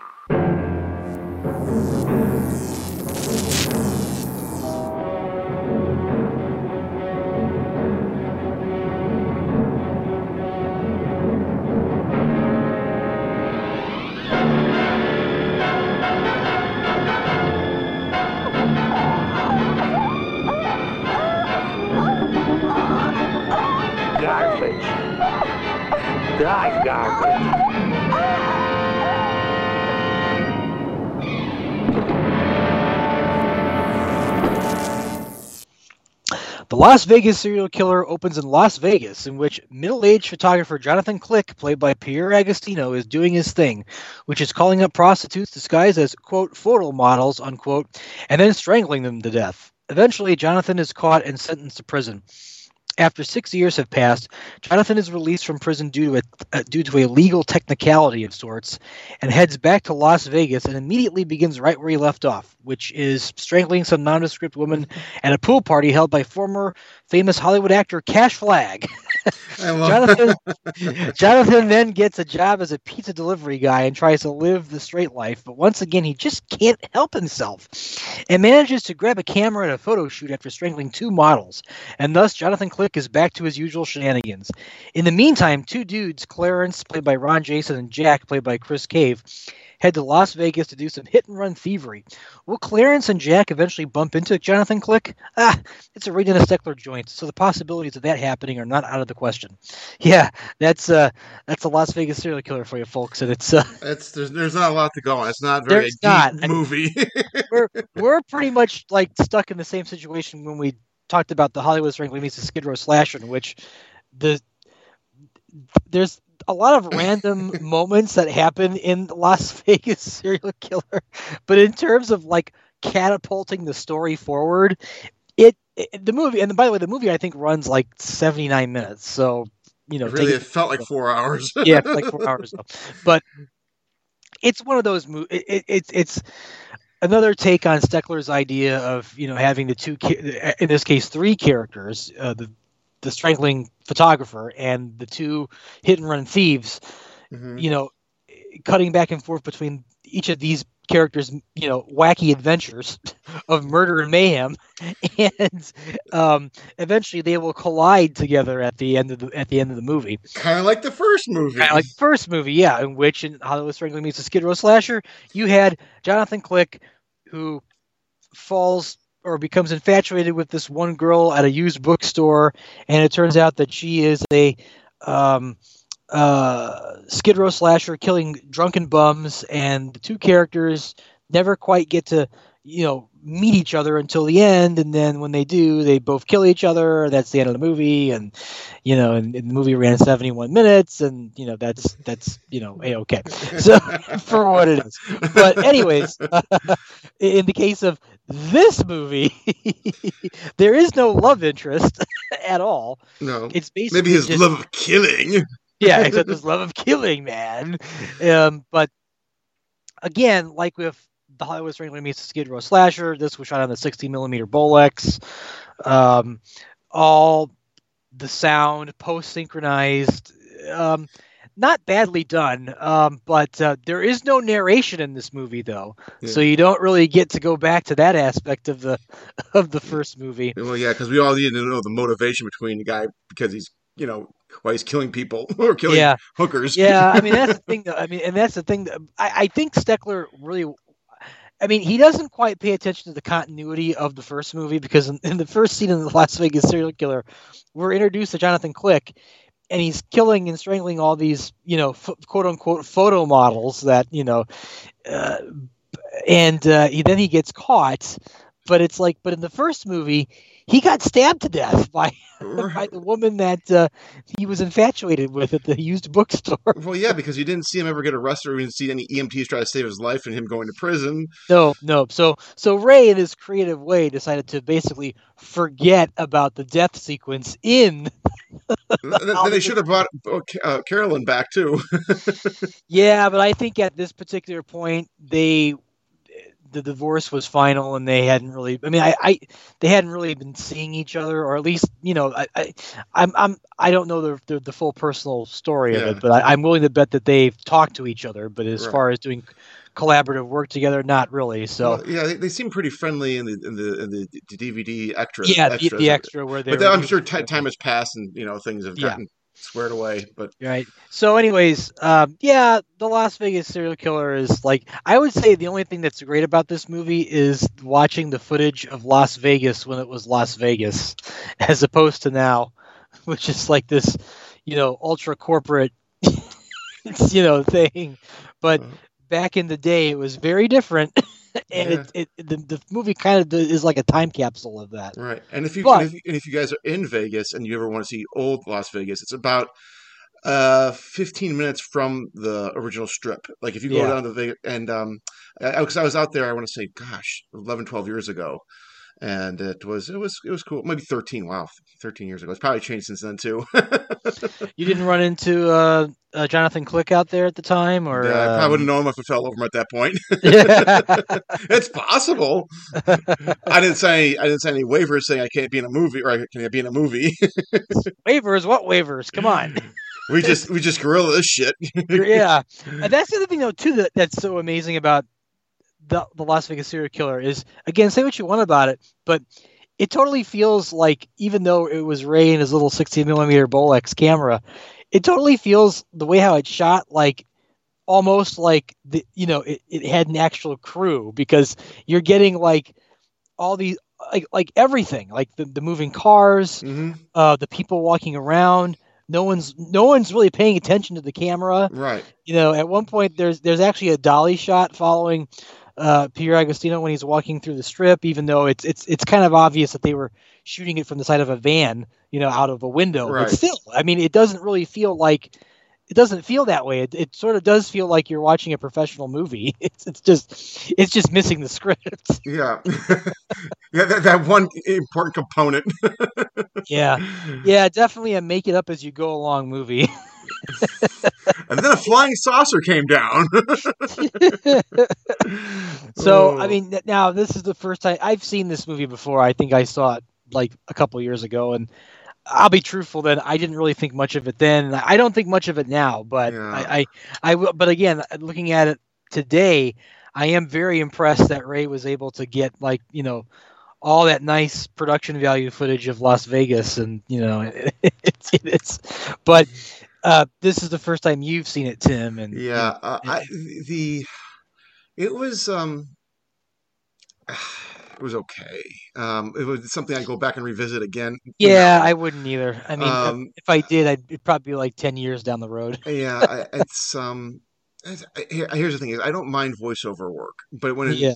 and ambient sound, like for to give like feel to the scene.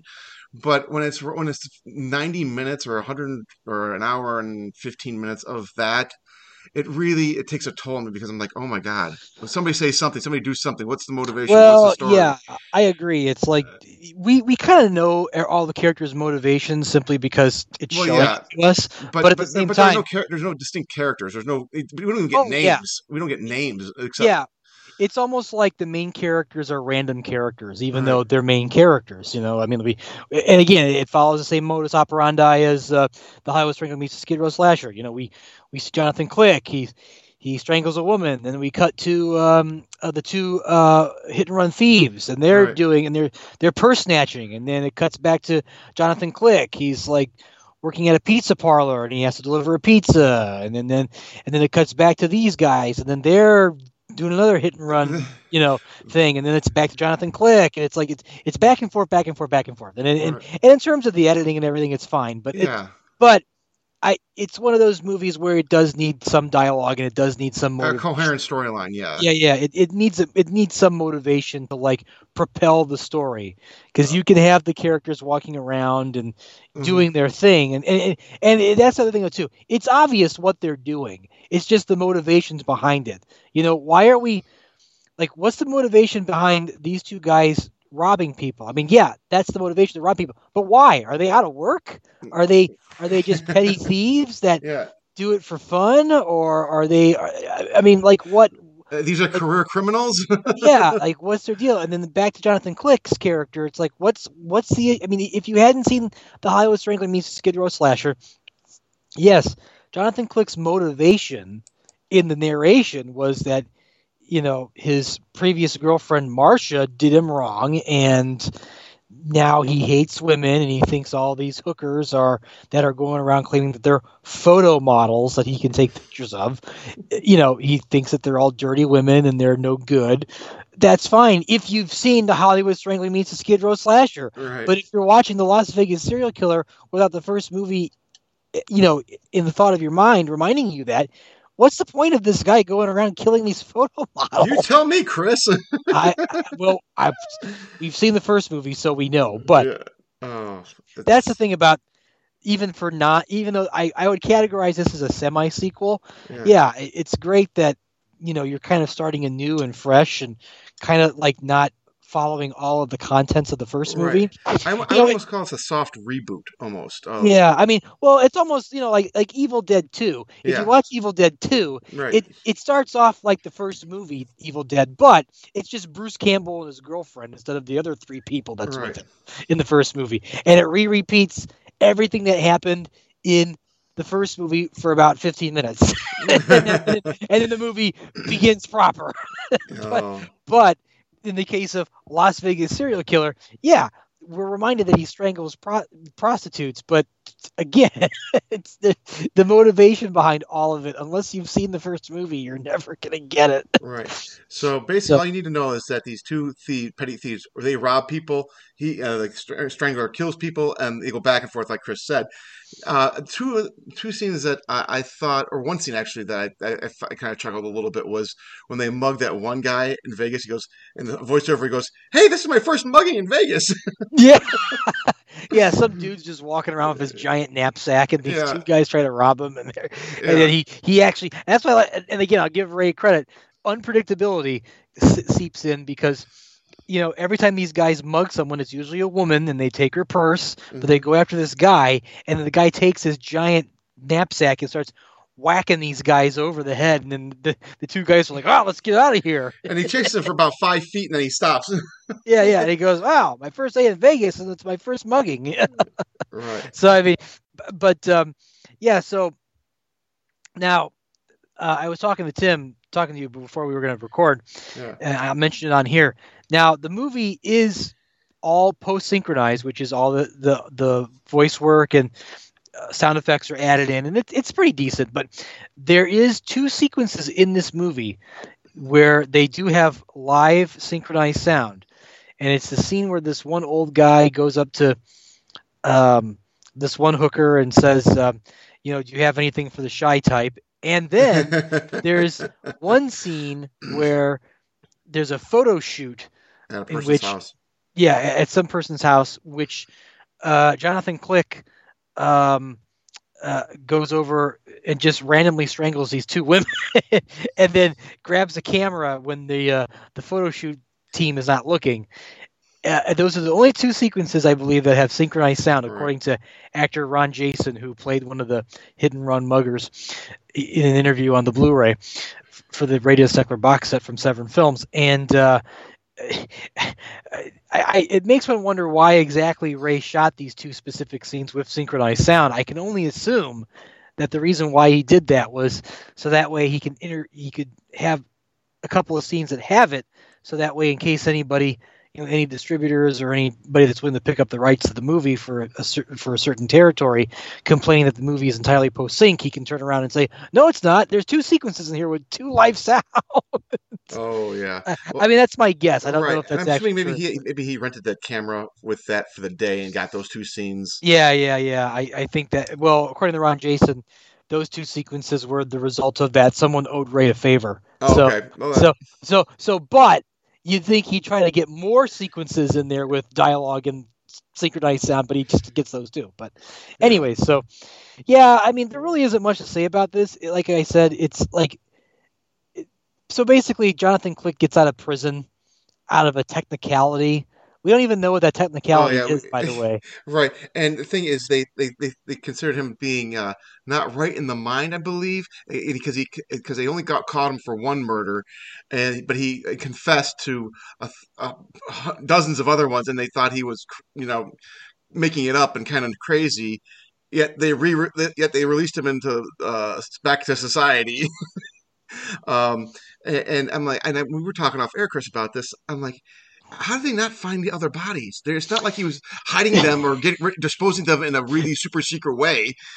How would they not be able to find them? You could literally probably trip over them. Hey, look, Susie didn't show up to work today. Go to her apartment. Oh, God, Susie's dead. Hey, what happened to Jenny? Oh, she's over there dead. I'm like, come on, guys, seriously. Yeah, well, clearly the cops were not paying attention very well. Well, also don't forget, the Hollywood Strangler meets the Skid Row Slasher takes place in Hollywood.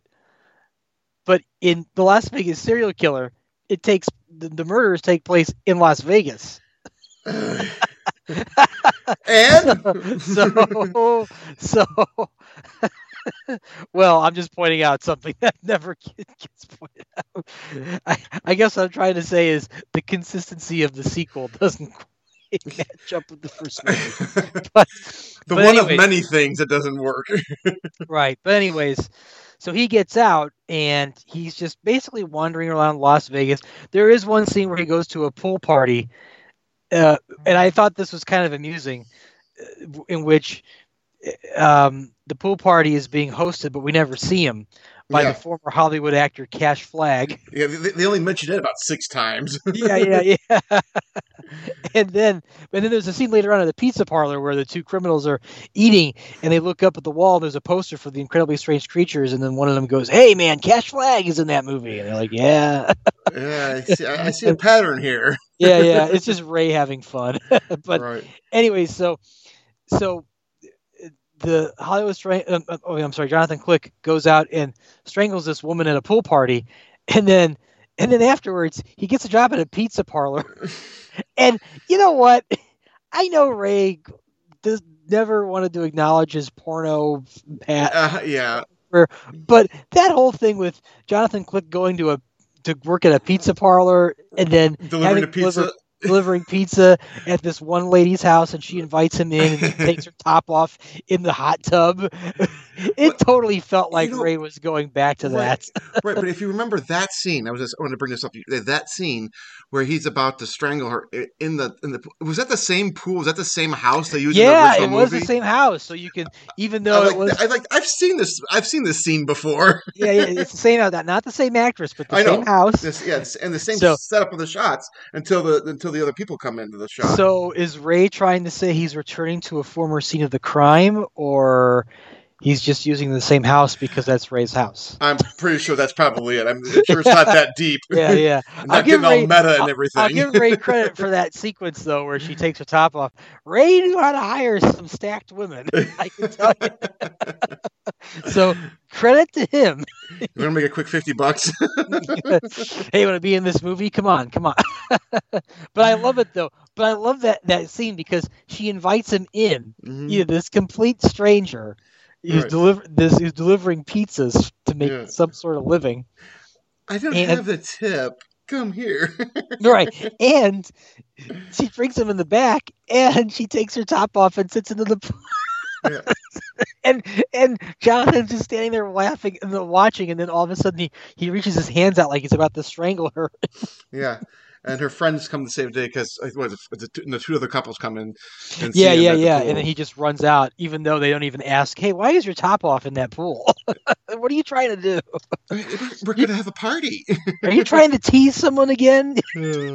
Veronica, put your top back on. No. It's got to be Veronique or something like that. Something a little exotic sounding. But and then. In the meantime, we get these like random sequences of the two criminals, Clarence, played by Ron Jason, and Jack, played by Chris Cave, just mugging random people. I did like the part where they mugged this one woman outside of a building. Right. And you hear one of them yell, "Hit the road, Jack!" And then they're running, and they come across these two girls, and then I think it's the Chris Cave character stops by and says, "Hey, girls, how are you doing? Want to go out?" And then all of a sudden, Ron runs over and grabs him and says, "Come on, we gotta go!" And they get in their little old jalopy car, and the two girls are just laughing, saying, "Oh, would you look at that car they're driving? Oh my God, who are these two idiots?" Right. So, and again we get more scenes of like random mugging. They mug I guess a businessman too. Yeah. There's a point where it kind of does like reach the crescendo of like going from, like just mugging women and grabbing their purses to like going to some nondescript business area, some office, and robbing. Grabbing some girl and throwing her in in the trunk of a car, right. And then knocking her boyfriend out, who's like this posh business dude, and then stealing an affair. Yeah. And what do they steal there? It's like they just grab a bunch of papers and throw them in a briefcase and say, "Okay, let's go." And I'm like, right. What did they money? Rob? Yeah, where's the money? Yeah, for all you know, you're taking his coupons and his junk mail. Yeah, so, and then to tie the whole thing together, while the woman in the trunk is screaming for help, who happens to show up, Tim? The Strangler. Yep. And fortunately, the keys are in the lock of the trunk. The lock, and of course, he opens it up, and I love she's like, "Oh, you saved me!" I'm like, "Thank you." I'm like, nope, you might as well just keep your mouth shut. Yeah. And then he starts strangling the shit out, of her, and then it's back to the same old. Oh, we do get a rodeo sequence though. Oh yeah, Ray loves his rodeos. Yeah. I guess that's a callback to the Trooper, aka Blood Shack. So rodeos and roller coasters. Right. And then there's moments where like the two thieves or Jonathan Click will both end up at like some seedy bar watching some woman strip on a stage, and and then they're kind of just there and watching, and then it's back to the usual shenanigans, and then there's a moment where the Strangler ends up at a photo shoot. Mm. And how he manages to get in there without anybody seeing him is anybody's guess. But Yeah, he's a denim ninja. Yeah, he kills two photo models, and then they find them, and then he steals one of the cameras, and then now he's back doing his photography bit, which we can only assume he has no film in the camera, like he said in the first movie. I'm just pointing at things. Yeah, I just point and I click. Yeah. And so, and like I said, the movie just meanders between Jonathan Click and the two, muggers, and then back to Jonathan Click and back to the two muggers, and back and forth, back and forth, back and forth. Yeah. And like a ping pong ball, yes. Yeah. And then we finally get to the final scene, the final sequence where everything comes together, and that's.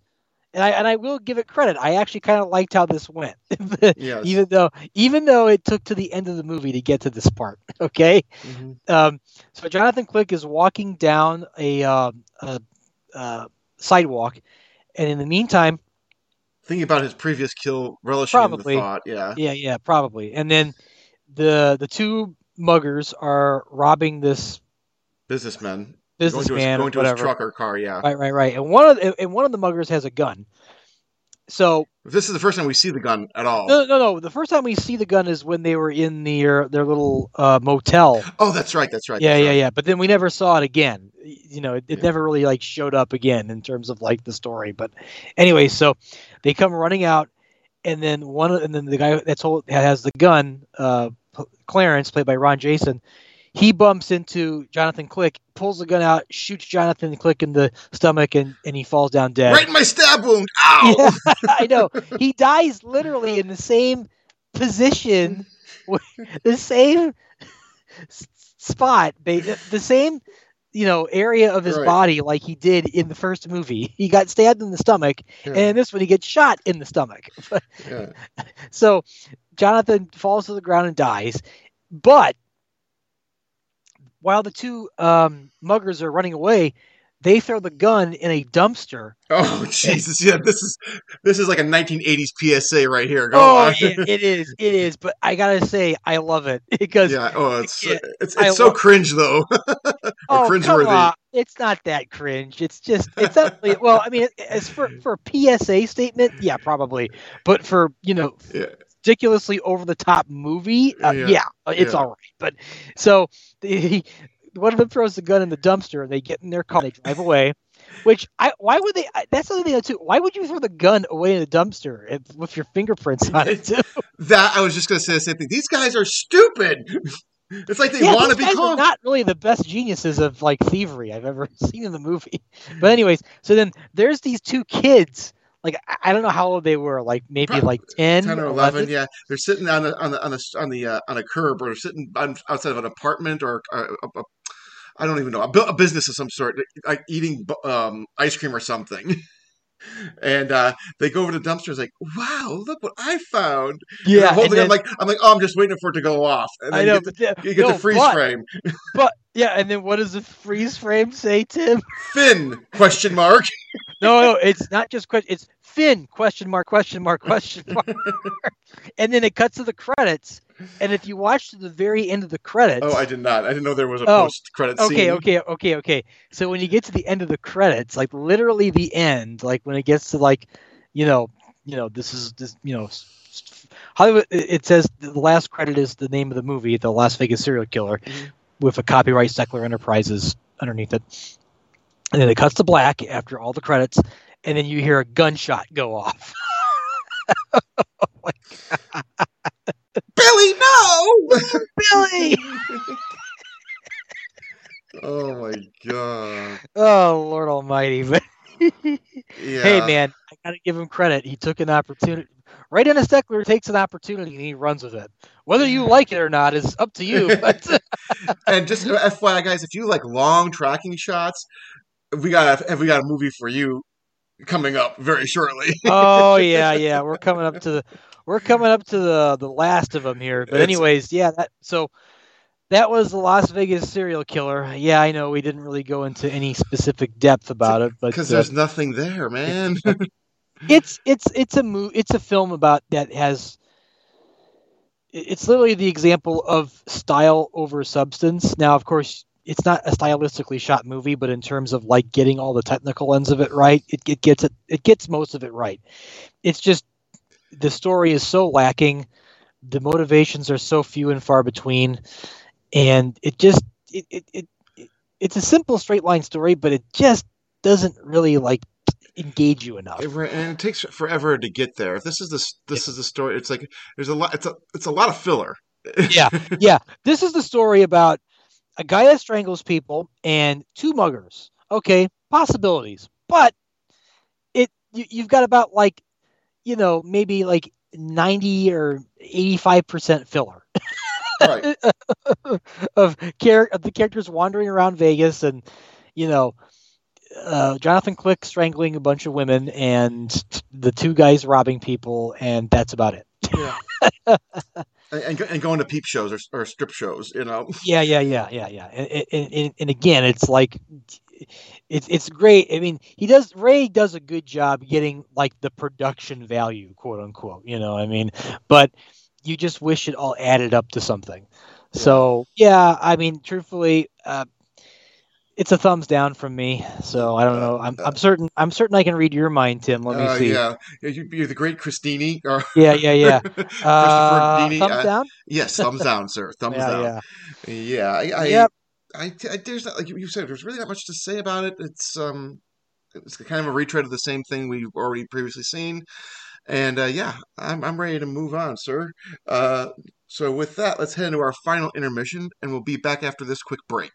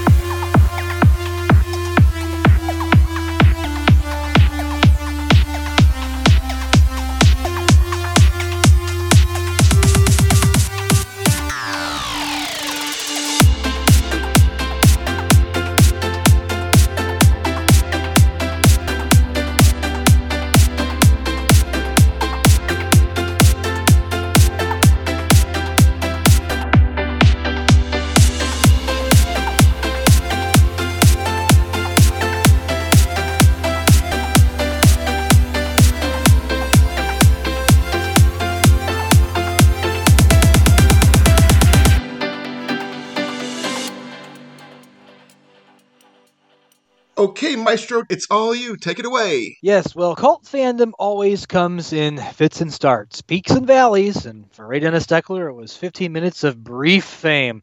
Yes, the Las Vegas serial killer was out on video, and Steckler's cinematic comeback was another one-and-done affair. But it was not back to porno. Ray stepped aside from that, possibly due to the idea of utilizing cheap video to photograph the sexual shenanigans as opposed to professional 16mm or 35mm film.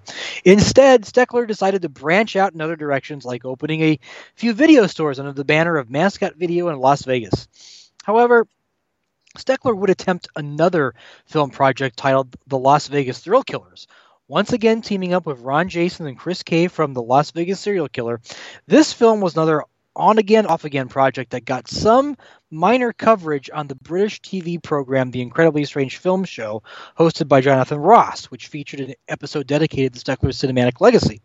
But what happened to Las Vegas Thrill Killers? Sadly, it was never officially finished. According to Ron Jason, Steckler began to suffer from heart problems, and he put that film and other projects aside.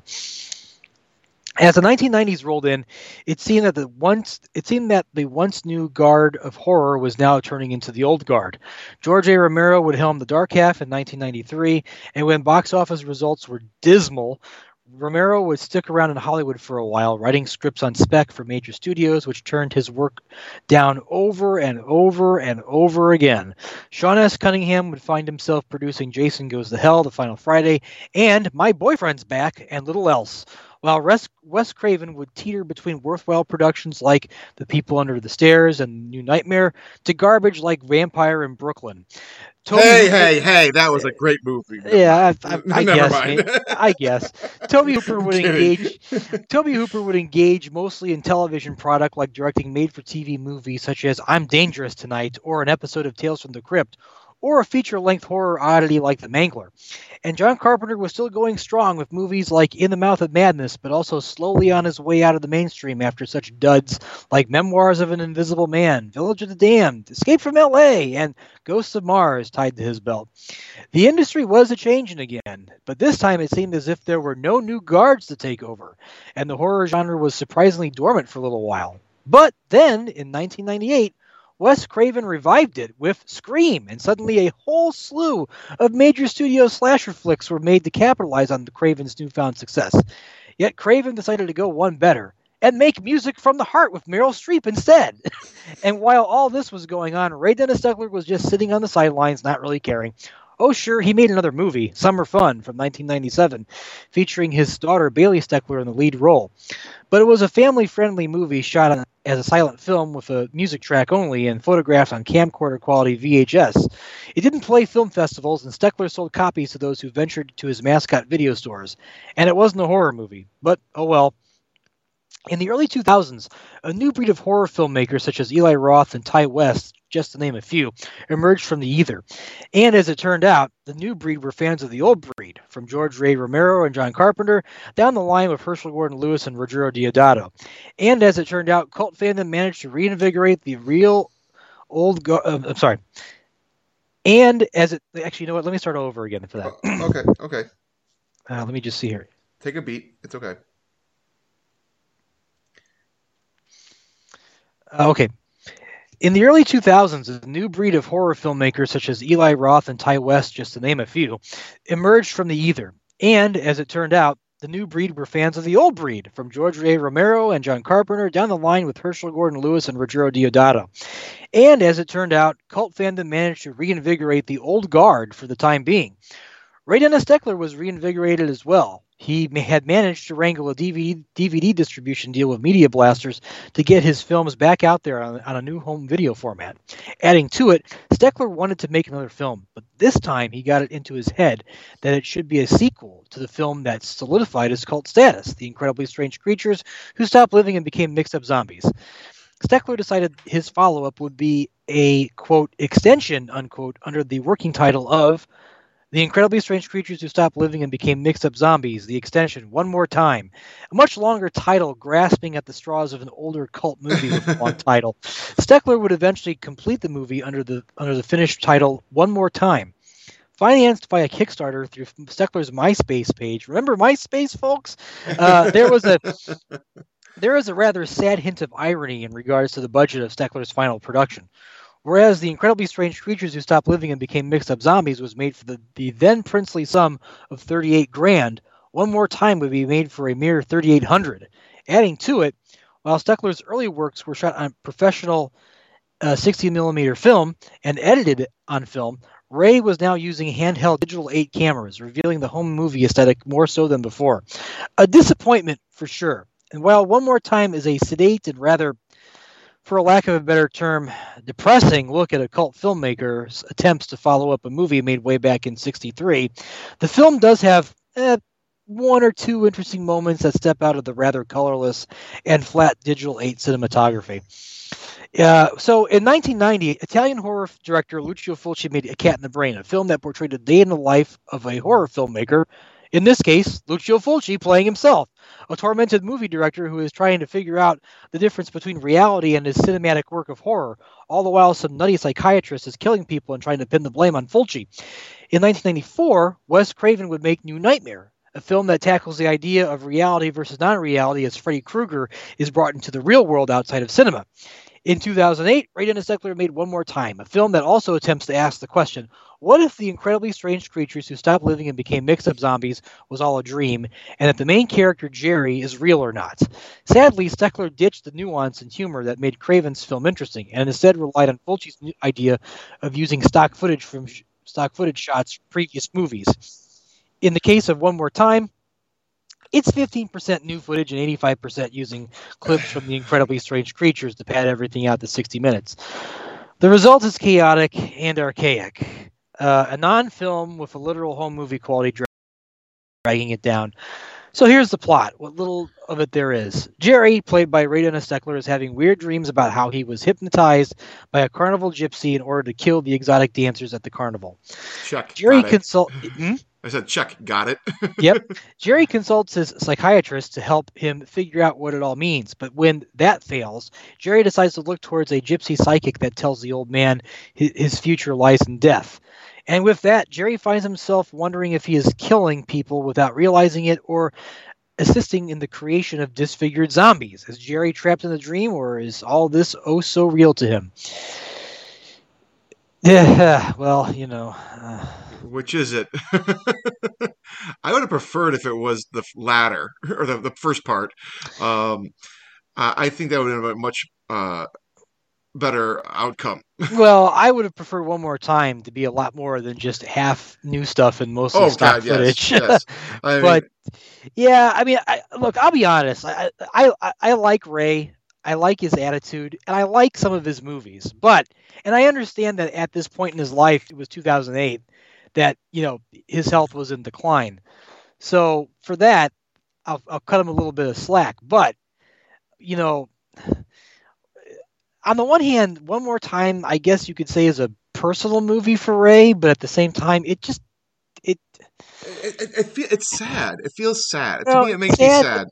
It's sad because that Ray wants it to be more. Right. But because he's not given the amount of money he wants to make it better or to do something with it, he has to resort to, the creative side of him, which is not a bad thing. But, he's using digital 8 cameras that, don't really have a very good, they're perfect. At the time, digital 8 cameras were the perfect prosumer camera. And I'm sure for Ray, it was they're great for home movies. They're great and I'm sure for Ray it was like a blessing because to shoot on film and to take it to a lab and process it costs money. So I get why the digital 8 route was for him at that moment. But the film looks very colorless. Yeah. Almost black and white. Yeah, black and white, very drab. And perhaps that could work for what Ray was shooting for, but I feel that has more to do with the mechanics of what he had to work with rather than any kind of style. And the other problem is that because of that, not only is the home movie visual aesthetic showing, but even the handheldness of the shots feel like you're watching someone, operating a camera that's like a very, very, very, very, very new at what they're doing. A beginner. Let's put it that way. Like, I'm certain, Tim, you and I both remember our days in our youth where we would grab a camcorder and try to figure out how to compose shots and zoom in, zoom out. Oh, too fast, too slow. Yeah. And then, of course, impressed when you look at it like, oh, I shot something. But then as time wears on and you try to improve your craft, you realize, what I did 10 years previous doesn't look as good as what I'm doing now. But here it feels like it's kind of more of a step backwards for Ray. Like, because again, whether you like, Rat Think a Boo Boo or Hollywood Strangler meets Skid Row Slasher or The Las Vegas Serial Killer, those films, they're very well shot. The framing is decently composed. It's well edited. The sound synchronization for the dubbing is pretty good. They feel like real movies. Right. This, on the other hand, doesn't really feel like a real movie. It feels like Ray was just, fucking around with the camera and shooting, and it you know, and I'm all for handheld. I am. If it's done well, yeah, and if you yeah. can't tell it's handheld, you could tell all the shots were handheld, and it was not very good. You could see the movement of the camera of them trying to adjust, especially when they were doing that one scene where all of a sudden the gypsy turns evil, and she starts, and they start putting him in their dungeon or her whatever scene, and it just looked god awful. I would have cut that scene completely because it did not work. It looked like shit. Yeah, it's and the other thing though too is like,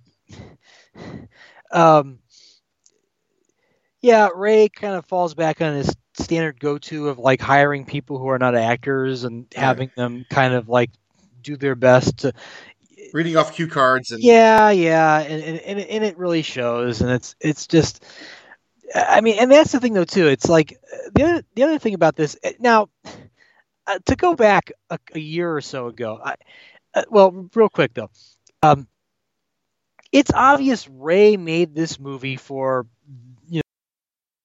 the fans, and I get that, but that was like the reason why I was also disappointed in Ghostbusters Afterlife, because as someone who likes, not to go back to that, if you want to know my opinion about that, go listen to our episode where I will admit it, I did shit on the movie, but and I'm certain not a lot of people were happy about that. No, but my point is that movie, Jason Reitman said that that was like a gift to the fans, and I understand that, but just because it's a gift to the fans doesn't mean that it should wallow in fandom and nostalgia. And Ray does that with One More Time, where it wallows in nostalgia and fandom. And the reason why I say that is because later on in the movie, we get a scene where people are talking to him about how, they're excited that they all want to be a part of his sequel or his reboot or whatever of the Incredibly Strange Creatures. It seemed very heavy-handed at the end. Yeah, like very much ego stroking. Now, perhaps Ray did that intentionally, and was in on the joke, but it just felt like, like I would have loved to at least have one person on there say, Ray, I like your movies, but the Incredibly Strange Creatures, even for fandom, is like way overrated. Right. And the fact that everybody's wearing wearing the same T-shirt. Yeah, they're all wearing Incredibly Strange T-shirts. They're all it's all ego stroking, quote unquote, and all that shit. And it just felt, now again, yeah, okay, if it's a movie made for fans, then I guess that's where its audience lies. But I wanted something more. Yeah. But anyway, so not much to dissect in this movie, but basically we're introduced to Ray, who's playing Jerry, except now Jerry's a middle-aged man. Somehow he managed to survive his death or whatever from the first movie. Didn't he die at the end of the movie? But I think what Ray was trying to do was, in the movie, as he's playing Jerry at middle aged, he goes to a psychiatrist and tells him, "Look, I'm having these dreams where I'm at this carnival and this gypsy is controlling me and I'm killing people. I don't know what's going on." So I think what Ray was trying to do was create the concept that Jerry as an individual existed, but the whole concept of the Incredibly Strange Creatures is nothing but a dream to him. Oh, okay. Yeah. Okay. Maybe. I mean, that's what I feel like they were shooting for. Okay. And he's visiting the psychiatrist that's like explaining all the possibilities of what might happen, because, Jerry's going through the breaking point. He has no idea what's going on. And then later on we get these, like with Las Vegas Serial Killer, these meandering sequences of Ray walking around. Oh my God! There was one moment I kind of chuckled at where he was sitting on a bench and there's like this homeless dude sitting next to him. Right. And Ray tries to give him some money. Yeah. And the homeless guy was like, "No, I'm not going to have any of that." And Ray is just like trying to be Mr. Nice Guy like he always was. Right. And then he's so down on his luck, even the bums don't want his money. yeah, I think that's again, talk about like the sad humor behind all that too. So, and then there's a moment in this movie where there's a scene where a guy, a drunken bum, classic stereotype. He's carrying a bottle in a brown paper bag and drinking, and he goes behind this dumpster, and then suddenly he's killed. He's dead. Right. And we have no idea what happened. Now, real quick, that's footage, I believe, from the unfinished Las Vegas Thrill Killers. Because if you look at that, that actually looks like it was shot on film, and it looks like it was from like the early 90s or late 80s. So, right. And then you do a quick cut to some ambulances and police cars and responding to a call, and you got a little girl outside the storefront with maybe her dad's like, "Oh my God, look what's happening!" And then like, what the fuck is going on here? And so, I guess Jerry surmises that he probably killed somebody, but he's not sure. And then once again, he goes to a psychiatrist who's really no big help, really, in my opinion. And then Jerry decides to visit a gypsy fortune teller, I guess. And, she pretty much reads the tarot cards and shows her got a good shot of her cleavage. Yeah. Oh, yeah. Once again, Ray knew how to pick them. And even at that age in his life, folks. And, she... Boobs are boobs, Chris. yeah, I know, but still. But anyways, so Ray's character, Jerry, is trying to figure out what's going on. And he, she tells him that he has to follow his destiny. And, of course, I guess his destiny is he's going to have to kill people. And there's a moment where he puts his hat on and it says Steckler Movies on it, I think. Right. So once again, it's like you're talking about like going in all weirdo directions. It's like he's trying to be meta. yeah. It's trying to be meta, and it's like, I don't know, Ray. I don't think meta is like for you. I think just sticking with the standards and practices of like, just doing your film is good. But I mean, the whole meta thing gets a little. Yeah, it's a little much. Yeah. So then we're treated to like random sequences, like he goes to a bar, watching Johnny Legend do his rendition of "You're Nothing But a Rat Fink" from Rat Fink a Boo Boo, and then we get like a bunch of like random sequences where like people are being tortured and they're being turned into zombies, and it's like it's just reaching this weird crescendo that I really have no idea what Ray is trying to do. I don't think even Ray knew what he was trying to do. I think he just I think he didn't know either. I think he didn't know either. I mean, do you want to take a crack at this, Tim, or are you just? Oh God, I don't even know where to begin, Chris. I'm like, so how far are we into this? Where they're committing the murder. They're cutting back and forth of like the gypsy and her henchmen. Now apparently she's raising an army of the zombie-like people. Yeah, and that looks like crap too, because it looks like what they're doing is they look like they're going down like one of those public access TV stations hallway. Yeah. and they're like, oh, must kill, and they cut between that and they put Ray on the streets with his hood up. Doing a very Marshall Mathers-like impersonation. And then he ends up at a pizza parlor, and much like the Las Vegas serial killers, or the serial killer, and they're eating pizza, and they got the fandom coming in, and they're sitting down, they're all having pizza, and they're all eating pizza, but no one knows who Ray is. And then suddenly this young girl pops up out of nowhere and like sits at the table. Yeah. And it turns out this young girl is the granddaughter or like a relative. Oh yes, of and the Margie Nielsen character that Carolyn Brandt played in The Incredibly Strange Creatures. The dancer, who was killed by Jerry. And then she says, "I'm here to kill you," and pulls out a knife and proceeds to stab him while everybody watches in horror. And then now I'll give Ray credit for this because I didn't see this coming. And then what happens to him? He wakes up. It was a dream. It was all a dream. It's all a dream. Jerry doesn't exist. It's literally a day in the life of Ray Dennis Steckler. He had a horrible dream about this whole thing. Apparently, he fell asleep at a pizzeria. Yeah, he fell asleep at the pizzeria. I guess he was just really tired.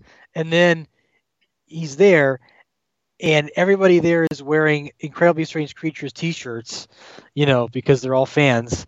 And the young girl that stabbed him in the dream turns out to be this up-and-coming actress that's asking him when is his sequel to the Incredibly Strange Creatures going to happen. She's already willing and able to, be in the movie. And she looks like she could be in the movie. Yeah. And everybody there starts giving him suggestions and things like that. And hey, can I have a bit part in your movie? Yeah. Can I have a bit part in the movie? And blah blah blah. And just one line and a close up, and they give a close up of the guy. I'm like, oh, come on. And it's ridiculous. And then so Ray goes back to his video store, one of his video stores that he's running. Because I think he had like 2 or 3 at the time, and he's talking to the one of the guys working behind the counter who's serving as his agent of sorts, who was the guy that was the psychiatrist in the dream sequence, telling him.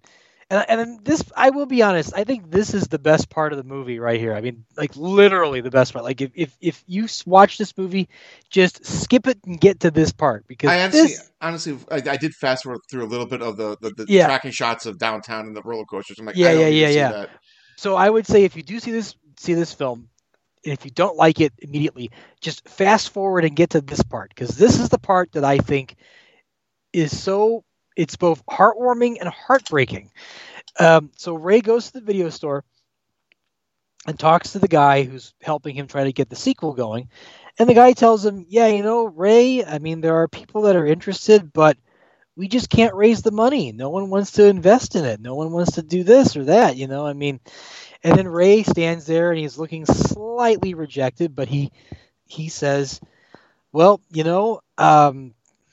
I'm sure we'll find a way to do it. And then he says, I made Rat Think a Boo Boo starting out with $20, and and I had friends and family that were able to help and try to get that thing going. And it was like that with some of the other films I made, and I'm sure one day we'll figure out a way to get the money for this one. But then he kind of like gives that gritty, that sort of how you grit your teeth look when you're upset, and he goes, but God, jeez, I don't know how we can't get the money for this thing. And the reason why I like this scene is because it's so true to the whole being an independent filmmaker mentality. It's very heartbreaking, and it's also very heartwarming. Heartwarming because it's all about the do or die mentality. Ray knows that he's not going to be given the money that he's hoping for to make a true blue sequel or a true blue follow up, but he'll find a way. But at the same time, heartbreaking because what's it going to take to get the money? I mean, what do I have to do? What do I have to prove myself? I mean, what else do I have to do to get the money? Right.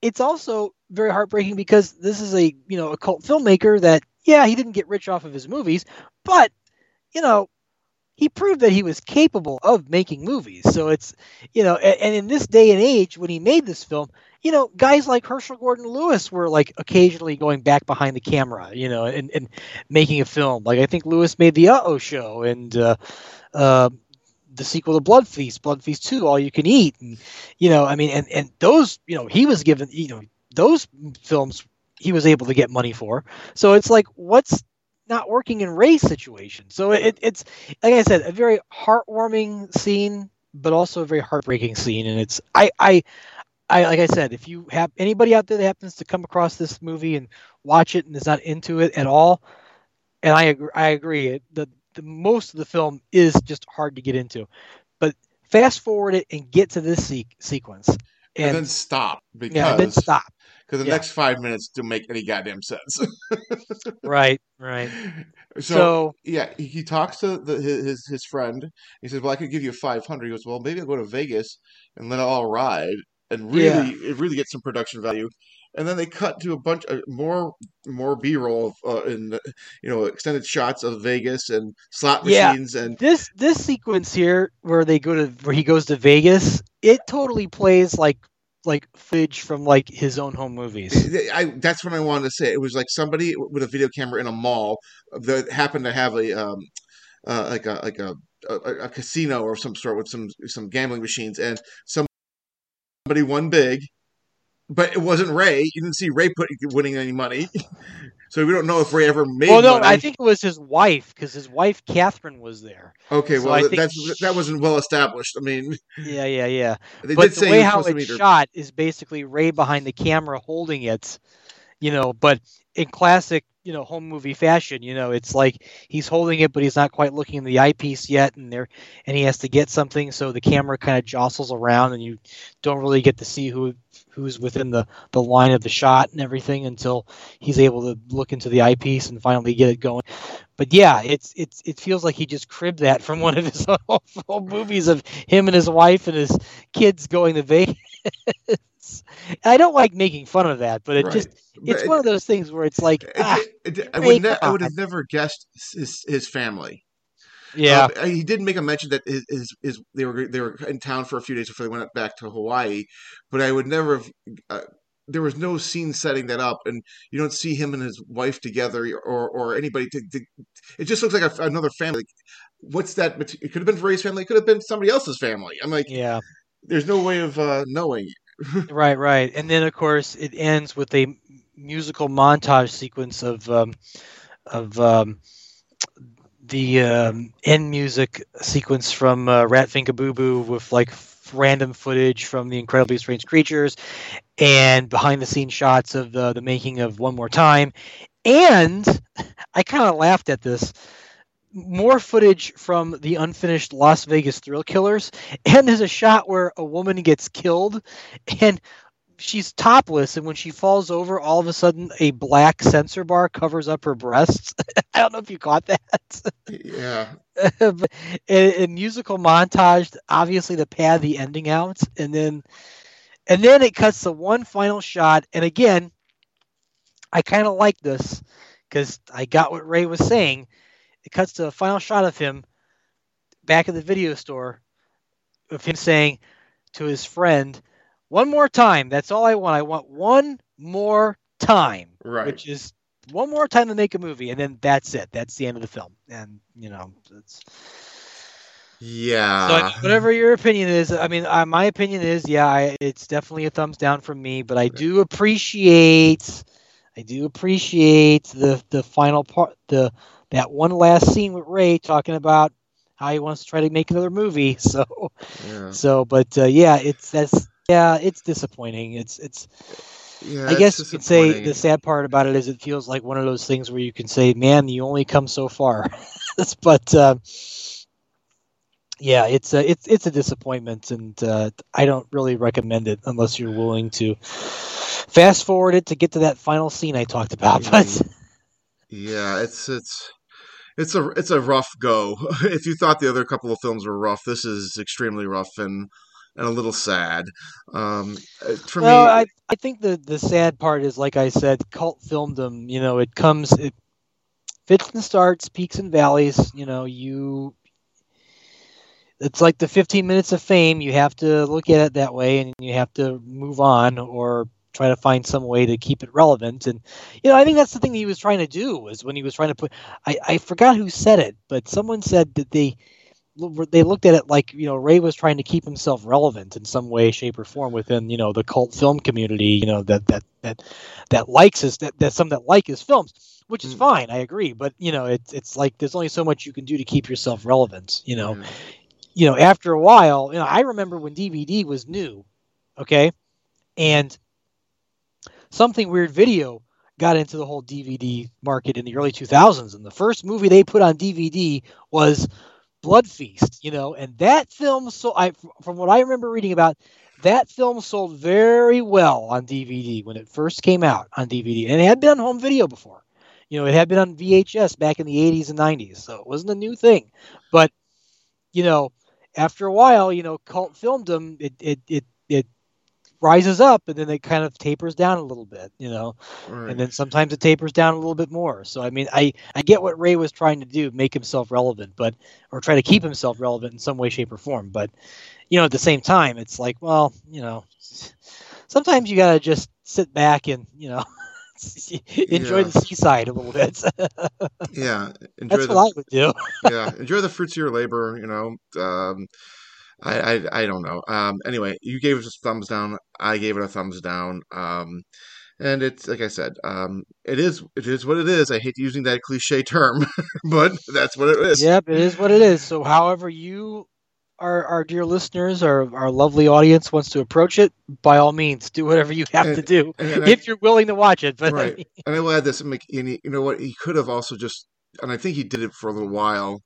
At least you remember mentioning it. I remember seeing an interview. I think you mentioned it once that he would go to these horror conventions, and then that's what most people do that to supplement their income or to just to survive. Is they go to these conventions for every other weekend, or they fly out, they sign autographs, they take pictures. And you can make you can make a decent living doing that once you've established yourself and kind of like if that's the ego boost you're looking for, that's a stroke. That's the perfect thing to do.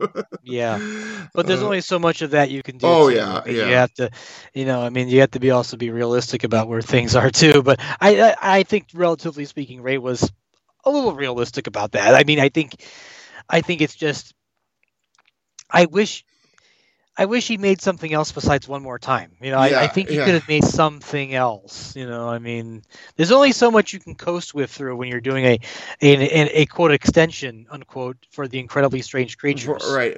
Over something that was over 30 some odd years old at that point. Yeah. And something that had a cult following, but it wasn't a mainstream hit like, let's say, Nightmare on Elm Street or or something like that. Something where name recognition, box office recognition would channel that kind of, oh shit, you want to make another movie to follow up that was a smash hit 30 years ago? Sure, here's $1 million. See what you can do with it. And to be fair, I mean, if Ray wanted to.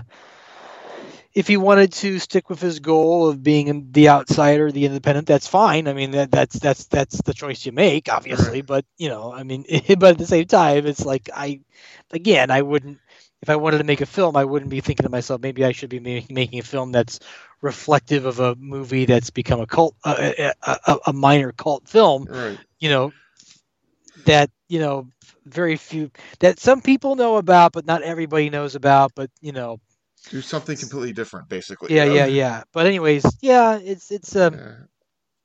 it's kind of a disappointing swan song for him. But like I said, I'll give him credit. He at least made something. The last film of his life before he passed away. So I mean, on the one hand, I'll give him credit. He did manage to grab that camera and do it again. Yeah. All right, so Chris gives it a thumbs down. I give it a thumbs down. Not to end on a downer, let's head out to the ever-elusive mailroom. We've got some fun lined up for you there.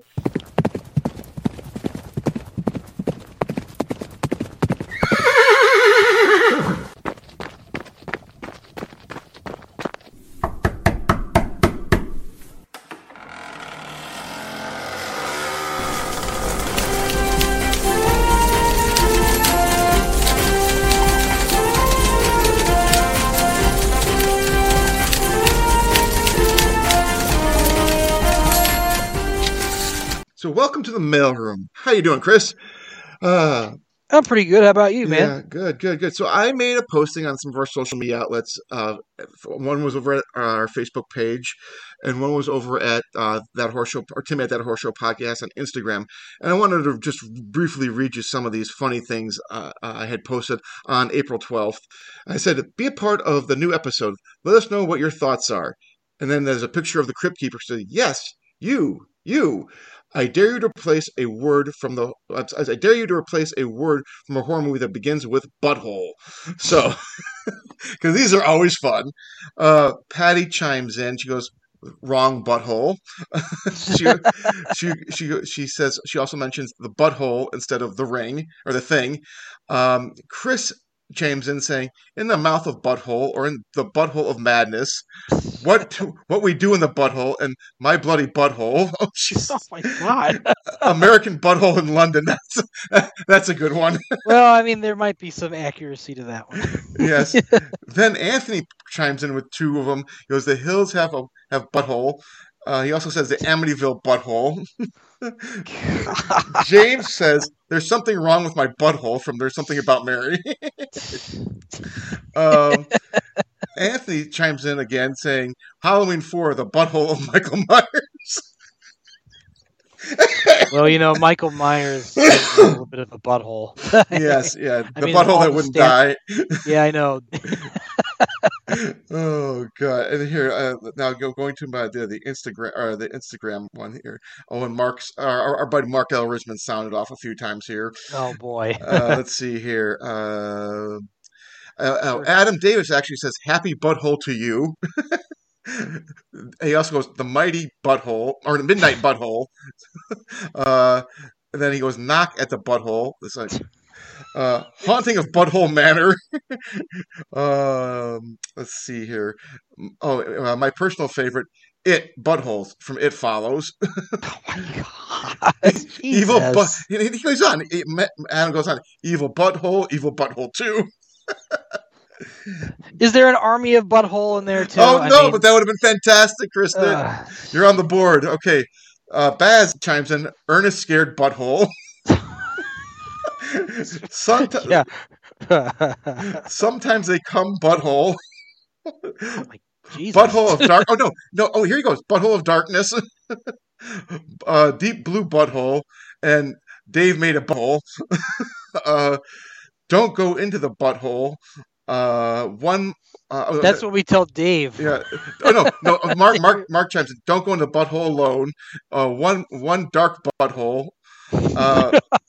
Title accuracy. Yeah, I returned to butthole a lot.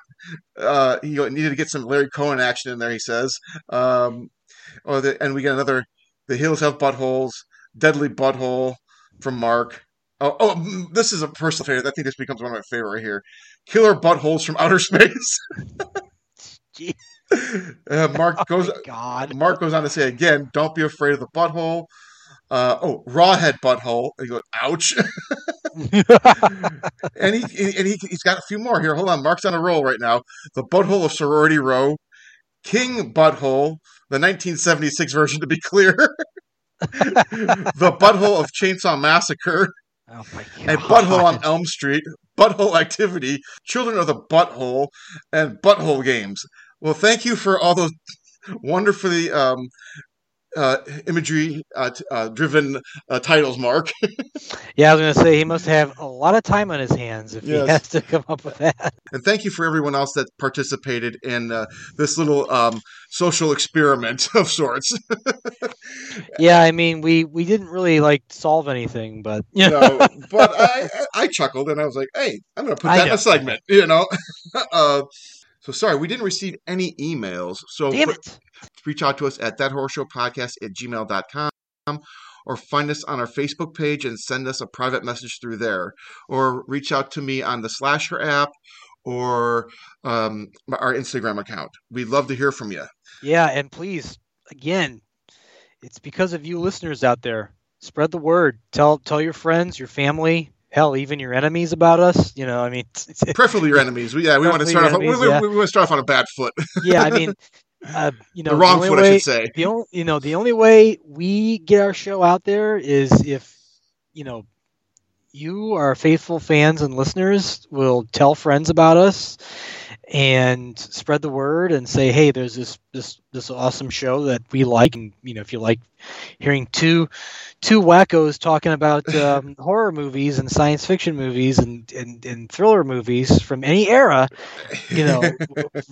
from what we have on our lineup, check out That Horror Show Podcast. Because gotta tell you, I can only put out so much Facebook ad pages here. I mean, at the end of the day, it all comes down to who listens to us, who likes us, and spreading the word too.